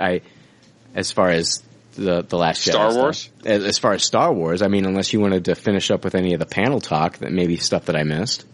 No, not really. I mean, you covered the good stuff in the quotes, really. Like, I just thought it was nice seeing all the actors, and it's always fun seeing them be nervous when asked like what they can say and what they can't say. Yeah. Oh, yeah. Do you remember when Donald Gleason dropped Star Killer Base? Star Killer Base. That was hilarious. Oh, that was great. I think he can afford to do that kind of stuff now, though. Yeah. And they were like, well, there it is. I remember JJ was like, oh, okay. I guess it's out there. It was great. It was great to see Rian Johnson be so embraced by the fans. Man, they loved that guy. They were eating him up. Well, he's a huge fan. He's just a huge fan of Star Wars in general. So it was neat. He brought a camera with him and took photos the entire time he was filming the movie, including still then at Celebration. And they were showing some of the photos that he took while filming Episode 8 on a reel, and I thought that was pretty fascinating. And I assume they'll come out with all that stuff like in a book after the movie comes out. Yeah. So I know he really enjoyed his time working with Carrie Fisher too. He's talked about that. Oh, definitely. And I'm telling you, man, I will text you this Carrie Fisher video. You have to see it. You should watch it when we break next. Is it the Mark Hamill? Is it the Mark? No, that's a whole panel. Mark Hamill does a tribute panel. That's pretty good too. This is literally just like I said, like a 4-minute reel. Oh, wow. That they played. George Lucas and Kathleen Kennedy both spoke about Carrie Fisher, and then they presented this reel that Disney Lucasfilm had made for her. Oh, I want to see that. Yeah, it's incredible. Yeah, this is our Last Jedi trailer talk. Jake, I don't know, man. I don't know. Was it an incoherent mess? Oh, no, I thought it was good. It was good stuff. Oh, God, I just feel like... Yeah, I don't know. I feel like when I have so many fucking notes, it's just like, it's kind of overwhelming, but I wanted to get it all out there, and I wanted to I feel like if you're a Star Wars fan, you followed what we were saying. Yeah. If you're not Star Wars keen, then it might have been an incoherent mess, but there's nothing we could have done to have changed that. Exactly. I tried to structure this the best way I could, but man, there's a lot of speculation, and there's just a lot of talk, and you know, I don't know, man. I cannot wait until December when we finally get to see this movie, man. I can't wait. It's so close, Jake. I can't believe it's almost been 2 years since we saw that first movie, man. Yeah, it's bizarre. It's bizarre. It went by really quick. I remember the days of the prequels and being excited about those, and they made us. It was every 3 years for those. Yeah, every 3 years. We're getting them every 2 now, and then in between those, man, they're sandwiching in a like a Star Wars story. So, a Star Wars story. Do they say that in the film? Does it say a Star Wars story anywhere? When Rogue One, when the title card went on the screen, it did not say a Star Wars story. Yeah, I did not think it did. It said Rogue fucking One. Boom. Yeah. On iTunes, though, I'm just looking. It does say Rogue One, a Star Wars story. Yeah. Jake, what is it? What is it with? We're going to take a break here real quick, but what is it with the fucking planets in the Star Wars universe, man? Like, are they? You know what I mean? Like, hey, welcome to Salt Planet, and welcome to Ewok Forest Planet, and Dagobah's a big fucking swamp, and Hoth is just all snow. It's like, do they have? Can they get more than one climate? No one shit. Of these planets? That's what I'm fucking saying. Like, is there a planet like, like what the fuck? Like, can you imagine? If Han Solo comes out of light speed and shit, and he stumbled across Earth? He wouldn't know where the fuck he was. Like, if he would have fucking landed in Antarctica, he'd think he was in Hoth. Like, if he would have fucking landed in like Florida, he would have thought he's on Scarif. If he would have fucking landed, you know what I mean? Like, I don't know. It's crazy. It's nuts. I agree. Yeah. What would they think of Earth? Oh, they would. What the fuck? Yeah. I don't know. I hope that somewhere out there in the Star Wars universe, there's a planet that has 2 climates. At least 2. That's what that's what Rian Johnson is getting. That's why this is going to be the most different Star Wars movie ever. I'd love to see like the vacation promotional videos for that planet. Hey, you like hot? You like cold? We got them. Yeah, the whole planet full. Yeah. Oh man, we got 2 temperatures. It is ridiculous. Yeah. And in some ways makes no sense. But I love it. It's Star Wars. Yeah. We go with it. All right. This is the end of the road for Star Wars news. Yeah, I don't have it queued up. I'm sorry. This stupid callback. All right. We'll be right back.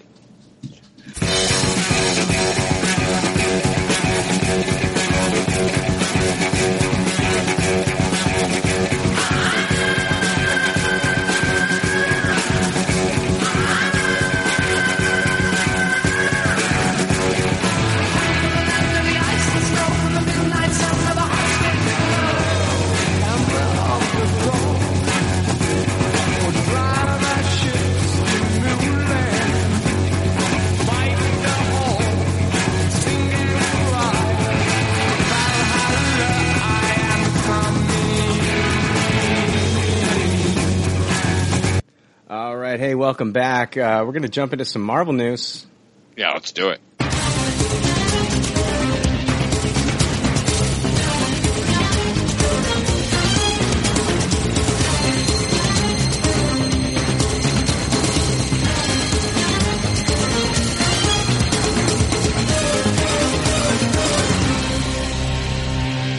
Marvel news. Yeah, we're talking about the 2 big stories this week. Thor Ragnarok trailer, and of course the cable casting. So let's start off with Thor Ragnarok trailer. Jake, do you want to rate it first? Yeah, let's do that. Right off the bat. Yeah, I'm going to give it a high taste it. All right, man. High taste it. What's the reasoning? Honestly, I think it's probably the best Thor trailer that I've ever seen. But I don't know. I think it's a little bit of maybe it gave us a bit too much right away in trailer number 1. Yeah. For me to Tupperware it. And I don't know. Maybe I'm a little put off by its kind of trying too hard to ape that Guardians of the Galaxy vibe a little bit. Well, they were the ones that, Marvel Studios is the one that's kind of like coined that. I think everybody else has been trying to ape off of them with their trailers, but yeah, no, I get that, man. I see that complaint out there, with the music, the music choice and everything. I'm surprised that they haven't used that song before. I mean, Immigrant Song, Led Zeppelin. I mean, I'm surprised that it took them this long to fucking use that song. I mean, in the song it says Valhalla, I'm coming home. I mean, Yeah, maybe Led Zeppelin was being more protective of it up until now. Yeah. Now that they see it's a hit and that it's not going to get misused. Yeah, that's true. That's true. It was pretty cool, though. I mean, I got excited. I laughed a lot at the line at the end where, he said, oh, he's a work friend for the Hulk. I thought that was a funny line. Yeah.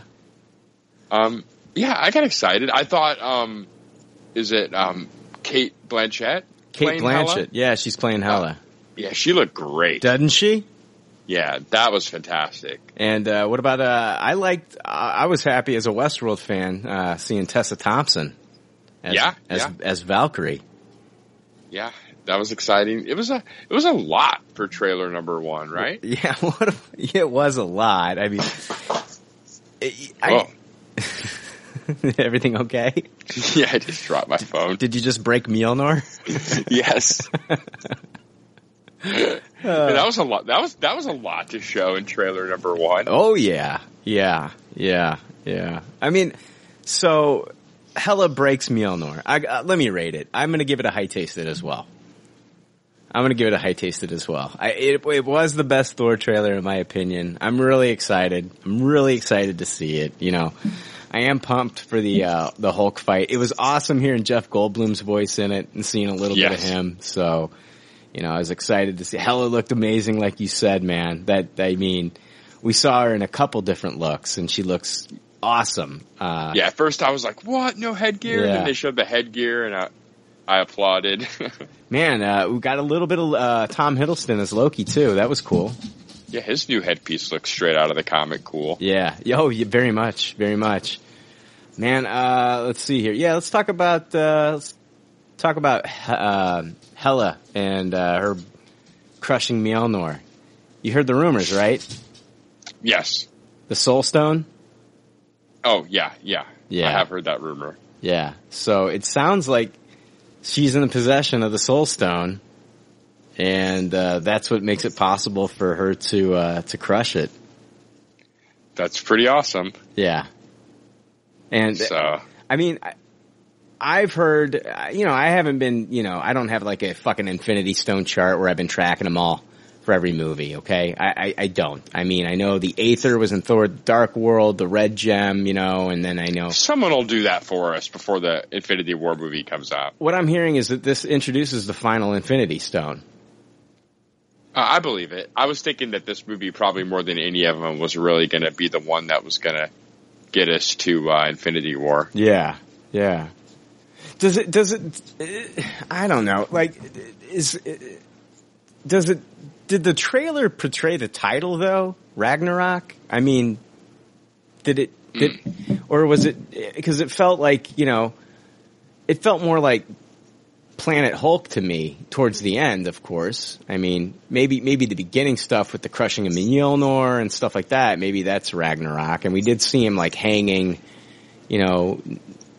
near like look like lava and, right? Yeah, I don't know. Wait till the next trailer, then they'll show us all the rest of the movie. Yeah. I don't know. It just, yeah, true. It just didn't feel like it had like Ragnarok. When you think Ragnarok, you think of like destruction in days. Yeah, like, but we did see destruction. I mean, we saw like what I think is like the destruction of Asgard with, Hela using the Soul Stone. Yeah, exactly. I mean, that is Ragnarok, right? Yeah. I guess they're just trying to find a way to fit in a little bit of Planet Hulk into it because they can't do a Hulk movie because they don't want to pay for distribution rights to Universal and yada. I don't know. Yeah, and I think Ragnarok is just I think more than anything, it's just a familiar Thor word, and it's not so much they're playing off that plot from the comics. Right. Which Marvel has done since the beginning with all their movies. And with Age of Ultron, Civil War, all of it. Let's see here. What's the theory? What's the theory that I'm hearing here about the Soul Stone? The Soul Stone, and I got this from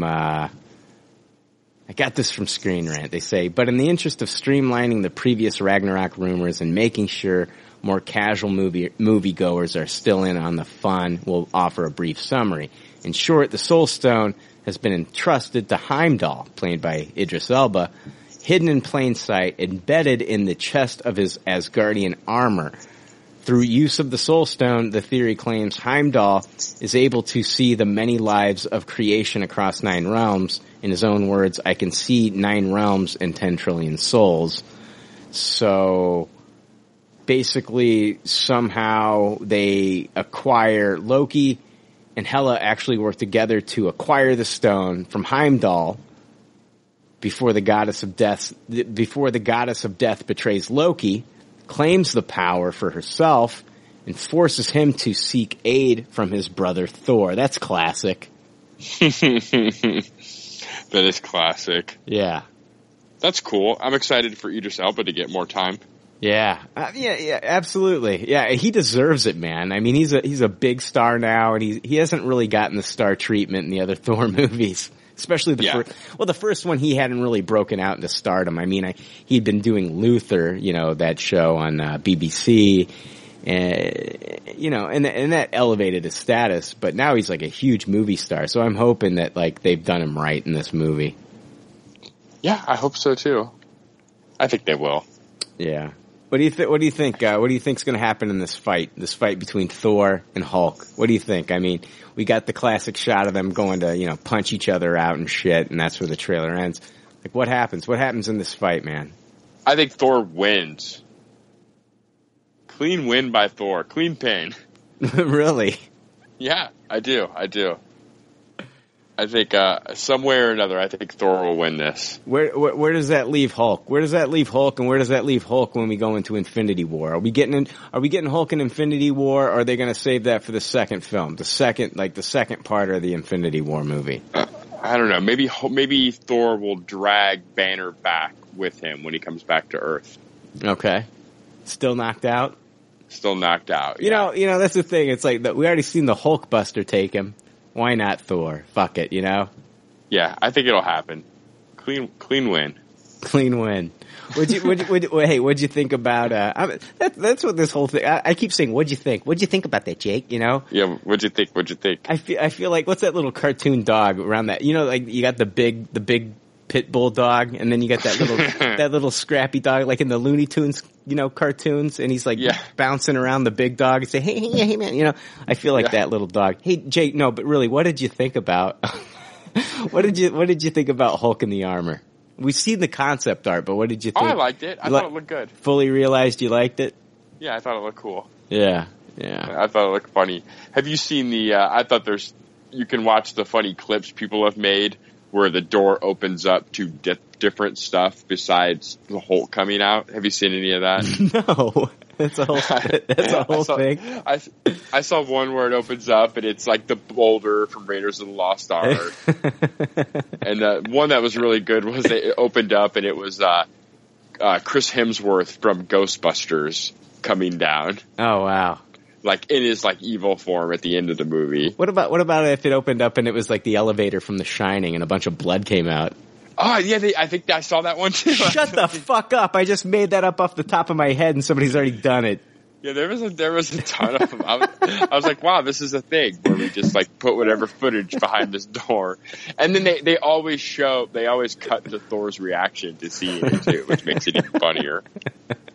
Oh, that's great! That's fucking awesome. I have to try to find some of that and send that to you too. Oh man, let's see here, and you know what? Let's move on into Thor. I'm looking forward to it. It looks like the best Thor movie so far.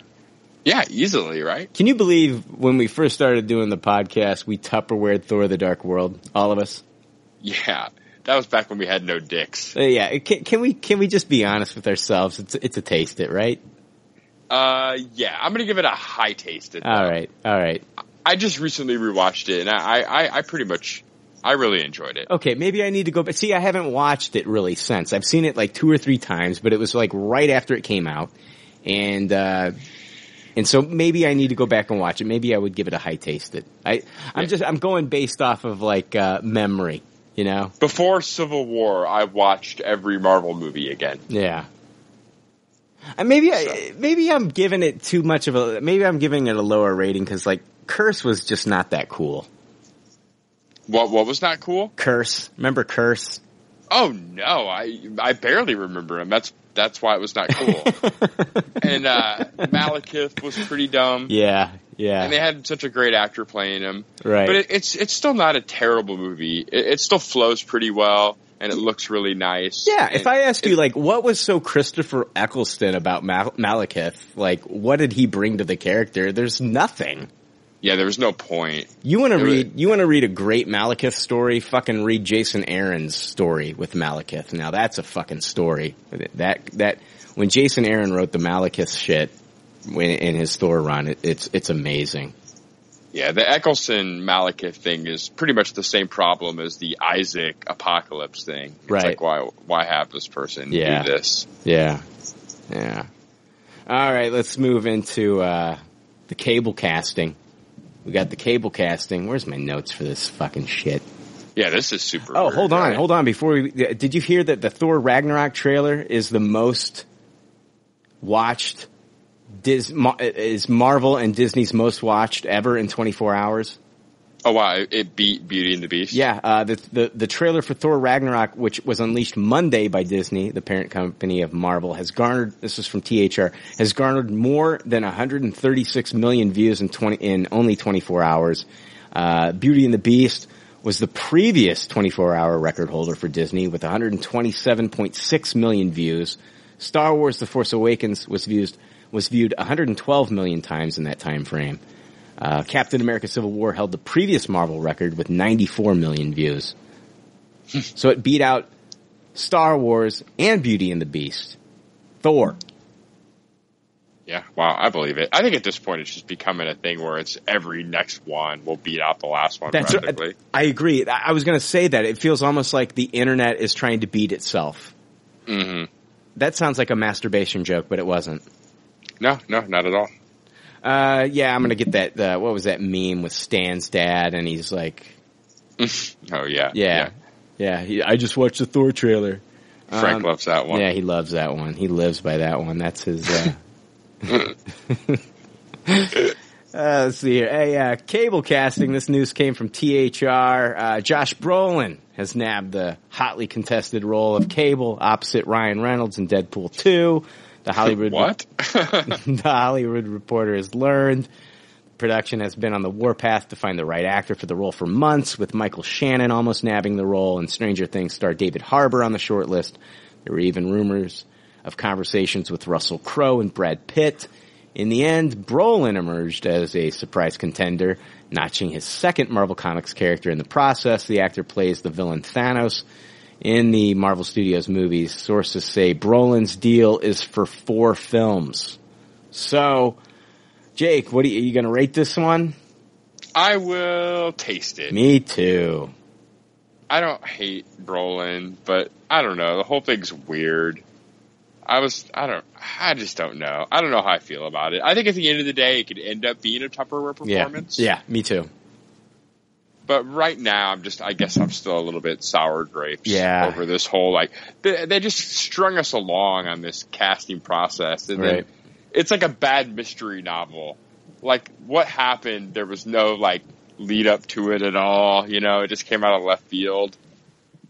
Just the whole process has left me kind of soured. Yeah. Yeah, I mean, he's a good actor. I mean, I liked him in No Country for Old Men. I loved him. I loved his character in Sicario. I thought he was a really interesting character for the limited time he was in that film. Yeah. But, we've also had him in Jonah Hex, so, Yeah. Yeah, I agree. So we'll see. Yeah, I'm with you though. It could be a Tupperware. It could be a Tupperware after we see it. But I mean, when you've got names floating around like fucking, what is it? Ron Perlman, people wanting him, and I don't know, Brad Pitt. I mean, I would have loved that. Yeah, it just the whole that he's already a comic book character. I know it's Fox and Marvel, but it still feels like just the same pool got used. Yeah. Well, they're definitely going to make a joke about him being Thanos in that movie. Oh, right? Yeah. I how can they not? Right. So that's pretty crazy. Yeah. So, we don't sound excited at all. Not really. It's Like I said, it really rubbed me the wrong way. Like the whole thing. It's almost a low tasted now at this point. Just the whole experience. It's like, how long have we talked about the cable casting and how many different names have we thrown out Right. and who we really wanted and everything. Yeah. And then, it's Josh Brolin. Yeah. It's like, what? Right. Fuck me. Like there's a lot of times where you wish for one thing, they give you something different, and then it's the best thing ever. Yeah. Yeah, like I said, and I'm willing to accept that it could end up being that, but as of now, I'm like, okay, can we move on to the next Deadpool story because you pretty much exhausted me with this, who will play Cable shit. And this is like, I'd have to go and look in his catalog of films, but like this is at least his fourth comic book role. I mean, he was also in Sin City. Yeah, I mean, I would count Men in Black too. It was a Malibu comic. Okay. Yeah. Yeah. So, if you want to get technical. Oh man. I don't know. I've got quite a few Malibu comics in my collection, so you're absolutely right. Do you remember that company? No. I remember I remember Malibu Barbie. I don't remember Malibu comics. Marvel bought them. Before Disney owned Marvel. Okay. Yeah. Nice.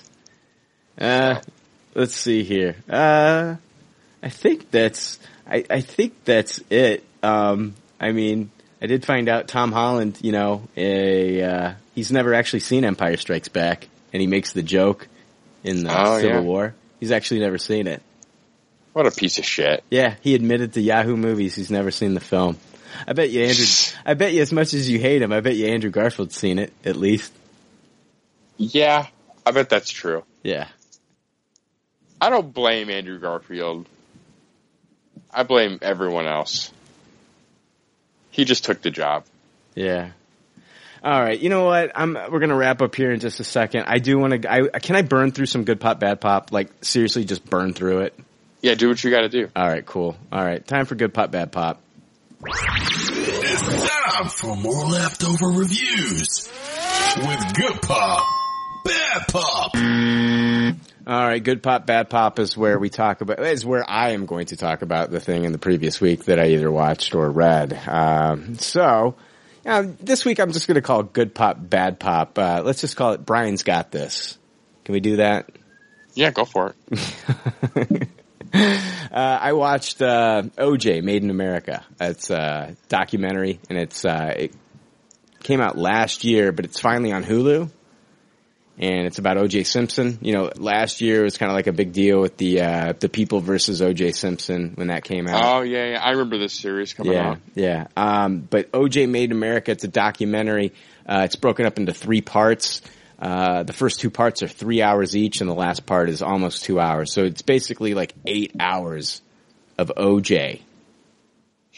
Did you watch the whole thing? I watched the whole fucking thing, dude. Nice. Was it good? Once I start on like one of these things, it's like I can't finish it. I can't stop it. If it's good, I can't stop. I gotta finish it. I won't watch anything else. Like everything else is on the back burner, and that's what this was. It's fantastic. It is fantastic. I mean, it goes through like the early years. It goes through like, him as a high school phenom, and it goes into his college years. It goes into his time in the NFL. It goes into how much he's beloved. Talks about him getting his sponsorship from Hertz, him going into the movies. It talks about the rise of OJ. It also goes into like the LA riots, and it goes into like Rodney King and the climate of what people were thinking about the LAPD at the time. And I mean, it really it does a great job, and it goes into the trial. You actually get, man, they got people, they got interviews in this from Marsha Clark is in this, fucking Furman's in this. He fucking signed up to do this. That racist piece of shit, Mark Furman. Oh, wow. Signed up and did this. He must have fucking needed a paycheck. And I mean, then it goes into after the trial, and the criminal activity he was involved in Vegas trying to get his memorabilia back. I mean, it talks about it, his kids are not in this, but it talks about his kids, and it's got footage of them, and I mean, it shows pictures of the murders. It's gruesome. I mean, who was it? Ron Goldman, Nicole's boyfriend at the time. Yeah. It has his family in it, his father, and those people are just amazing. They're just amazing. Man, this is a fantastic documentary. Fantastic. I Tupperware it, man. I think if you're even, I remember like the trial going on when I was a teenager, but it's like I couldn't follow it on court TV every day. And, I was following it in the news here and there, but like going back and like watching this all as like a collected thing, it's just, it's unreal. They did a fantastic job with this. It's called OJ Made in America. You can watch it on Hulu. I recommend it. I recommend that you watch the whole thing. It's so good. That's awesome, man. OJ Fever that last year, there was so many specials. Yeah, really, there was. I honestly think that, and I know you didn't finish The People versus OJ Simpson, but it was fantastic. It was. Yeah, I saw it's on Netflix now. I need to plow through it. I really want to see it. And, I mean, I understand people's gripes with, Travolta and David Schwimmer. But for as much as some of the gripes that they got there, they did some great things. Sarah Paulson was great as Marcia Clark. And the guy that played Darden was fantastic. I mean, and I also think that this series kind of turned Marcia Clark into a hero. I really do. I think it changed the way people viewed Marcia Clark from like the way we viewed her throughout the trial. I think that's how powerful that series was. Oh yeah, that was apparent at the award show where they were both there. Yeah, it's how much more she was appreciated, right, and what it did for her name. Yeah. It was a fantastic series, and this was a great documentary. Also saw on Hulu, Everybody Wants Some. It's the movie that came out last year from Richard Linklater, who did like the Dazed and Confused movie. And this is about a baseball team in like the early 80s. And I'm going to give it a taste. I had a lot of fun with this movie. It was a lot of fun. It just, when I'm comparing it to his other movies like Dazed and Confused, it just isn't as good as that. But it's a fun movie. And if you have Hulu, I would recommend watching it. It's a fun little, I love these period pieces, especially if they're set in like the 80s. So it was fun. What'd you say it was called? Everybody Wants Some. Oh, I remember that. I remember the trailer for that. Yeah. Like it was like barely in theaters. Like it was like a fart in theaters. It was barely, I think it was like in the theater like one fucking weekend around here. And yeah, what are you rating it? A taste it. Okay. If I rate it against like Dazed and Confused and some of his other movies, it's not great, but it's still, I would watch it. I would recommend it. I had a lot of fun with it. I really did. I would probably watch it again. It's just not his best film. Okay. Yeah, that makes sense. Yeah, it really did blip out. I didn't even know he directed that. Yeah. I would watch it. I'm giving it a taste. I know taste it sounds bad. Like sometimes when I rate stuff as a taste it sounds like it's a bad thing. This is actually a good movie. I would watch it. I would recommend it. Okay. It's a solid taste. Yeah, if it takes me to say give it, if it takes me saying high taste it for you to fucking watch it, I'll give it a high taste it. But it's really a taste it, but just watch it. I am 5 episodes in on Amazon Prime's new series, American Playboy, the Hugh Hefner story. Oh, how's that? And I hated the first episode until it ended. And then I'm hooked now. Like that first episode, like they leave you wanting more. And so I was like, fuck it, episode 2. And like, now I'm fully invested in this thing. And I can't wait to finish it. I think it's 13 episodes. I've finished 5. And it's, how it's set up is it's a mixture of, I'm going to compare it to Unsolved Mysteries. You know how Unsolved Mysteries has like, people act, there's some scenes where it's people acting, then they actually have like interviews with people, and then it's like, so they have like reenactments and then like people in interviews and then sometimes like real footage of interviews. Yeah, I know what you're talking about. Yeah. This is the same kind of setup. So it's like, it's the story of Hugh Hefner, like him starting Playboy back in the 50s, but it has reenactments, and they have an actor, and they actually got like one of the actors from the Almighty Johnsons that I really enjoy. He played the character of Axel. Like, he plays one of the characters in this, and he's great in this, in the reenactments. But then they actually have like interviews from like the real people. They actually show like real covers. They show interviews with Hefner himself. They have then they have like stuff that they've shot just for this series. Like, they have interviews like with his daughter Christy and his son. And so it's really good. I highly recommend it. I'm going to give it I'm going to give some episodes a high taste it and others a Tupperware. It's really weird though how I view, I don't know how to say this, Jake. Like, yeah, you know, like when you look at like, he's really smart. He's a businessman, and he built this from the ground up. It's really amazing how he made Playboy. He started off working at Variety. He asked Variety for a $5 raise. He was writing for Variety. He asked them for a $5 raise. They refused him, so he's like, you know what, I'm going to go off and I'm going to do my own thing. I think I can do it better. I think I like these pinup models that I see in the magazines. I want to have these pinup models and some of these nude calendar girls.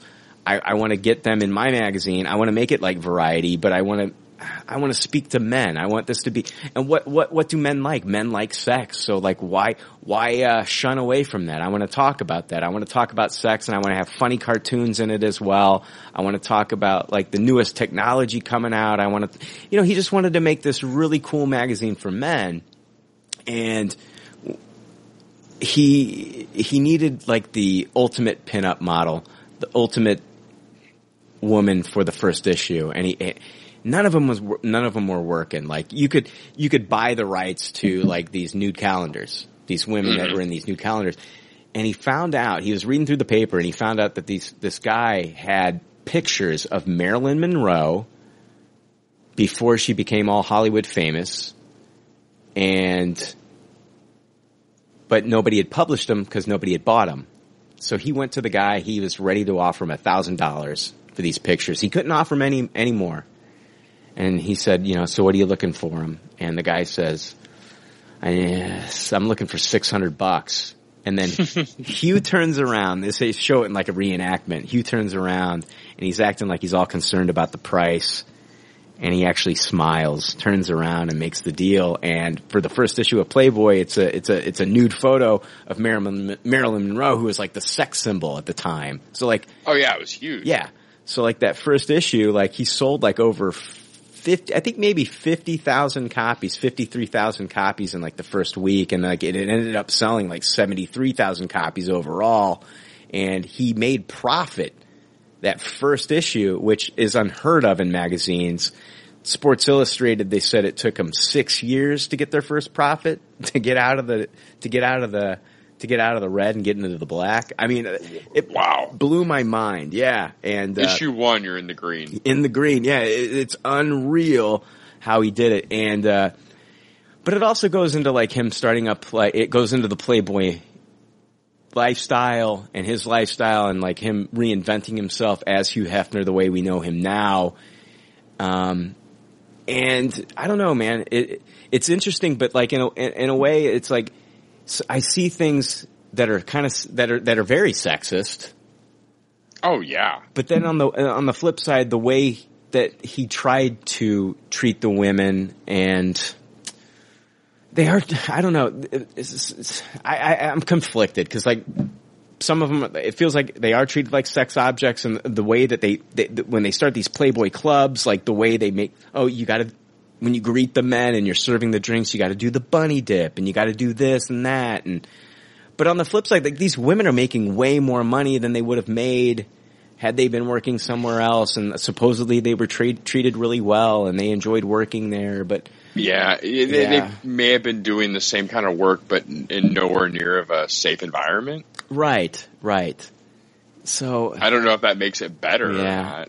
He said like the women were, like the men couldn't touch them and do stuff, but if like a big celebrity was around, then, they showed like Tony Randall and Frank Sinatra and like, Dean Martin and some of these guys showed up, then it's like, all bets are off. Who knows what the bunnies are doing with these guys behind closed doors. So I don't know. I feel like in a way he brought, he didn't make sex so taboo to the public, but on the flip side, yeah, there's a lot of sexism in it too. So I don't know. I'm not going to let that affect the way that I view this as far as like the way they're presenting it, because I still think like they're presenting the story in a very interesting way, and I really enjoy it. It's high tasted to Tupperware territory, but there are parts that kind of make me cringe. Like, man, I don't like that Hugh. So I don't know. Yeah, I could see that. Yeah, that's interesting. How many episodes you say? 10? It's 13 in all, I believe, and I'm through 5. It's called American Playboy, the Hugh Hefner story. It's on Amazon Prime. Last thing I want to talk about is Mystery Science Theater 3000, The Return. It's on Netflix. You've got Felicia Day and Patton Oswalt. They're playing the evil characters. Felicia Day is like, I think she's the granddaughter of Dr. Forrest, and I think, or she's the daughter. I can't remember. And, that's interesting. And then she's Pearl Forrester's granddaughter. And then Patton Oswalt is playing TV's son of TV's Frank. So he's playing the son of TV's Frank from the original series. And Jonah Ray is the host. You've got a new theme song. You've got new voices for the robots. Gypsy's voice is totally different. I hate it. It's like I hate her voice in this. Crow and Tom Servo, I'm still adjusting. I'm still adjusting to Jonah Ray. The first episode that they did was a movie called Reptilicus, and I'm going to give it a taste it. And the second one, I think, was called Wilderness Cry. I can't remember. It's a Bigfoot story. It was fucking hilarious. I Tupperware it. I laughed my ass off. It is great. It's like rapid fire jokes. It's one of the best episodes of MST3K I've ever seen. So wow, that's high praise. It's really good. It's really good. I kind of like fucking forgot about the voices. I forgot about the new intro. I forgot about everything, and I just got lost in the jokes. And I really enjoyed it. So I think this is 10 episodes or 13 episodes. I can't remember, but I'm going to. And they're full length movies too. Yeah, full length movies, about an hour and a half, and total, even with like the sketches and stuff in between. But Patton Oswalt's okay. Felicia Day, don't really care for her so much. Jonah Ray is growing on me. At first, it kind of felt like he's just like that kid that got lucky enough to take over. You know what I mean? The kid that grew up with MST3K, and now he's lucky enough to be able to kind of like, play with it and do his own thing. And he's kind of growing on me. There was an adjustment period for me. I remember watching Joel Hodgson, and there was that short adjustment period where Mike Nelson took over. And I had to adjust to Mike Nelson. And I mean, this is not the first time the robots' voices have changed. I mean, Tom Servo's voice changed. So, they got a new voice actor for Tom Servo when they were doing the show too. And I fell in love with that voice. So, was it Bill Corbett and Kevin Murphy were the voices of Tom Servo and Crow. So I love it. I'm going to keep watching it, and I highly recommend it, especially if you've never seen Mystery Science Theater 3000 and you don't have access to the old episodes. Definitely jump in on the second episode of this Netflix series. You'll laugh your ass off. Like, this was like, dude, I remember like fucking like late 80s, early 90s watching Joel Hodgson, and the first time seeing like the robots on screen, watching a movie and making fun of it. I thought this was like the most novel, genius idea as a kid ever. I thought it was the coolest thing I'd ever seen. Oh yeah. I remember it blowing a lot of people away. It was huge. It was one of those things that not everyone had the access to be able to see. Right. So the black market VHS sales of Mystery Science 3000 were pretty high back in the day. I remember. Well, yeah. Like Joel Hodgson actually started Mystery Science Theater 3000 on public TV in Canada at first. Before it got picked up by Comedy Central. So Yeah. Yeah, I remember those tapes being a hot commodity at those cons back in the 90s. Yeah. I think, what is it? I think it's, if you want to, there's like if you got like a PS4, or maybe you can get it on Xbox too, or like Roku, there's a channel called Pluto TV. There's an app called Pluto TV, and if you download that, they have a Mystery Science Theater 3000 channel that plays all the Joel Hodgson episodes. Oh, that's cool. Yeah, just 24/7? 24/7, and it's streaming. So every once in a while I'll flip that on and watch that. And so good shit. That's it, dude. I'm fucking done. Yeah, I'm beat. Yeah.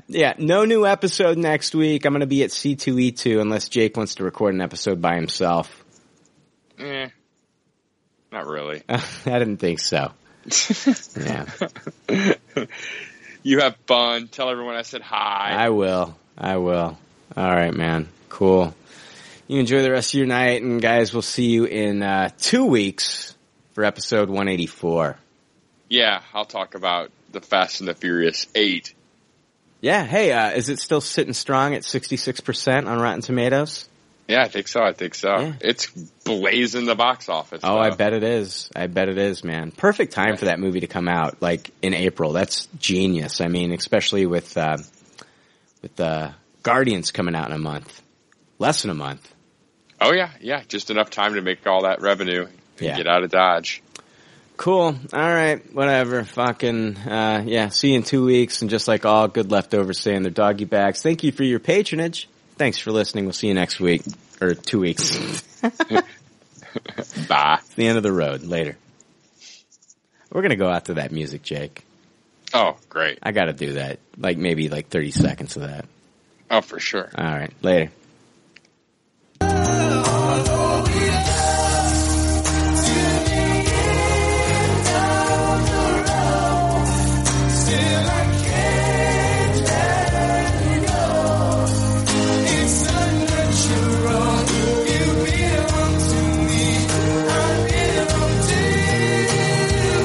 Thanks for listening to Pop Culture Leftovers. Congratulations.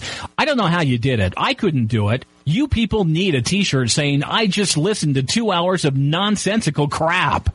Anyway, if you'd like to reach the Pop Culture Leftovers cast, you can email them at comments@popcultureleftovers.com. You can also follow them on Twitter at PC Leftovers or like their Facebook page. They'd love to hear from you. They're all pretty sad and lonely. One of them is homeless, but I didn't say that. There's already 7 million podcasts talking about pop culture and all that. Makes us happy like shooting at a womp rat. But it's all been done before. We don't want to be a copycat. We're the leftovers picking up the scraps dropped by the cool kids. It's a trap. Good and toss it, good and taste it. Do we love it? Hey, let's face it, can't erase it. Let's embrace the Tupperware party. Subculture spill over like a vulture. Carry over counterculture, pushover, pop culture leftover. And with the uncool kids, what's to say has already been said. Leftover. Pretty sure that the only talent is the band that's singing this. Pop culture leftovers. Podcasts that are original and good have already been done before, so we should separate the wheat from the chaff. And we're the chaff, the crap, even though we're the shit. Woo! We're the leftovers picking up the scraps dropped by the cool kids. It's a trap. Good and toss it, good and taste it. Do we love it? Hey, let's face it, can't erase it. Let's embrace the Tupperware party. Subculture spill over like a vulture. Carry over counterculture, pushover, pop culture leftover. And with the uncool kids, what's to say has already been said. Leftover. Pretty sure that the only talent is the band that's singing this. Pop culture leftovers. Pop culture leftovers.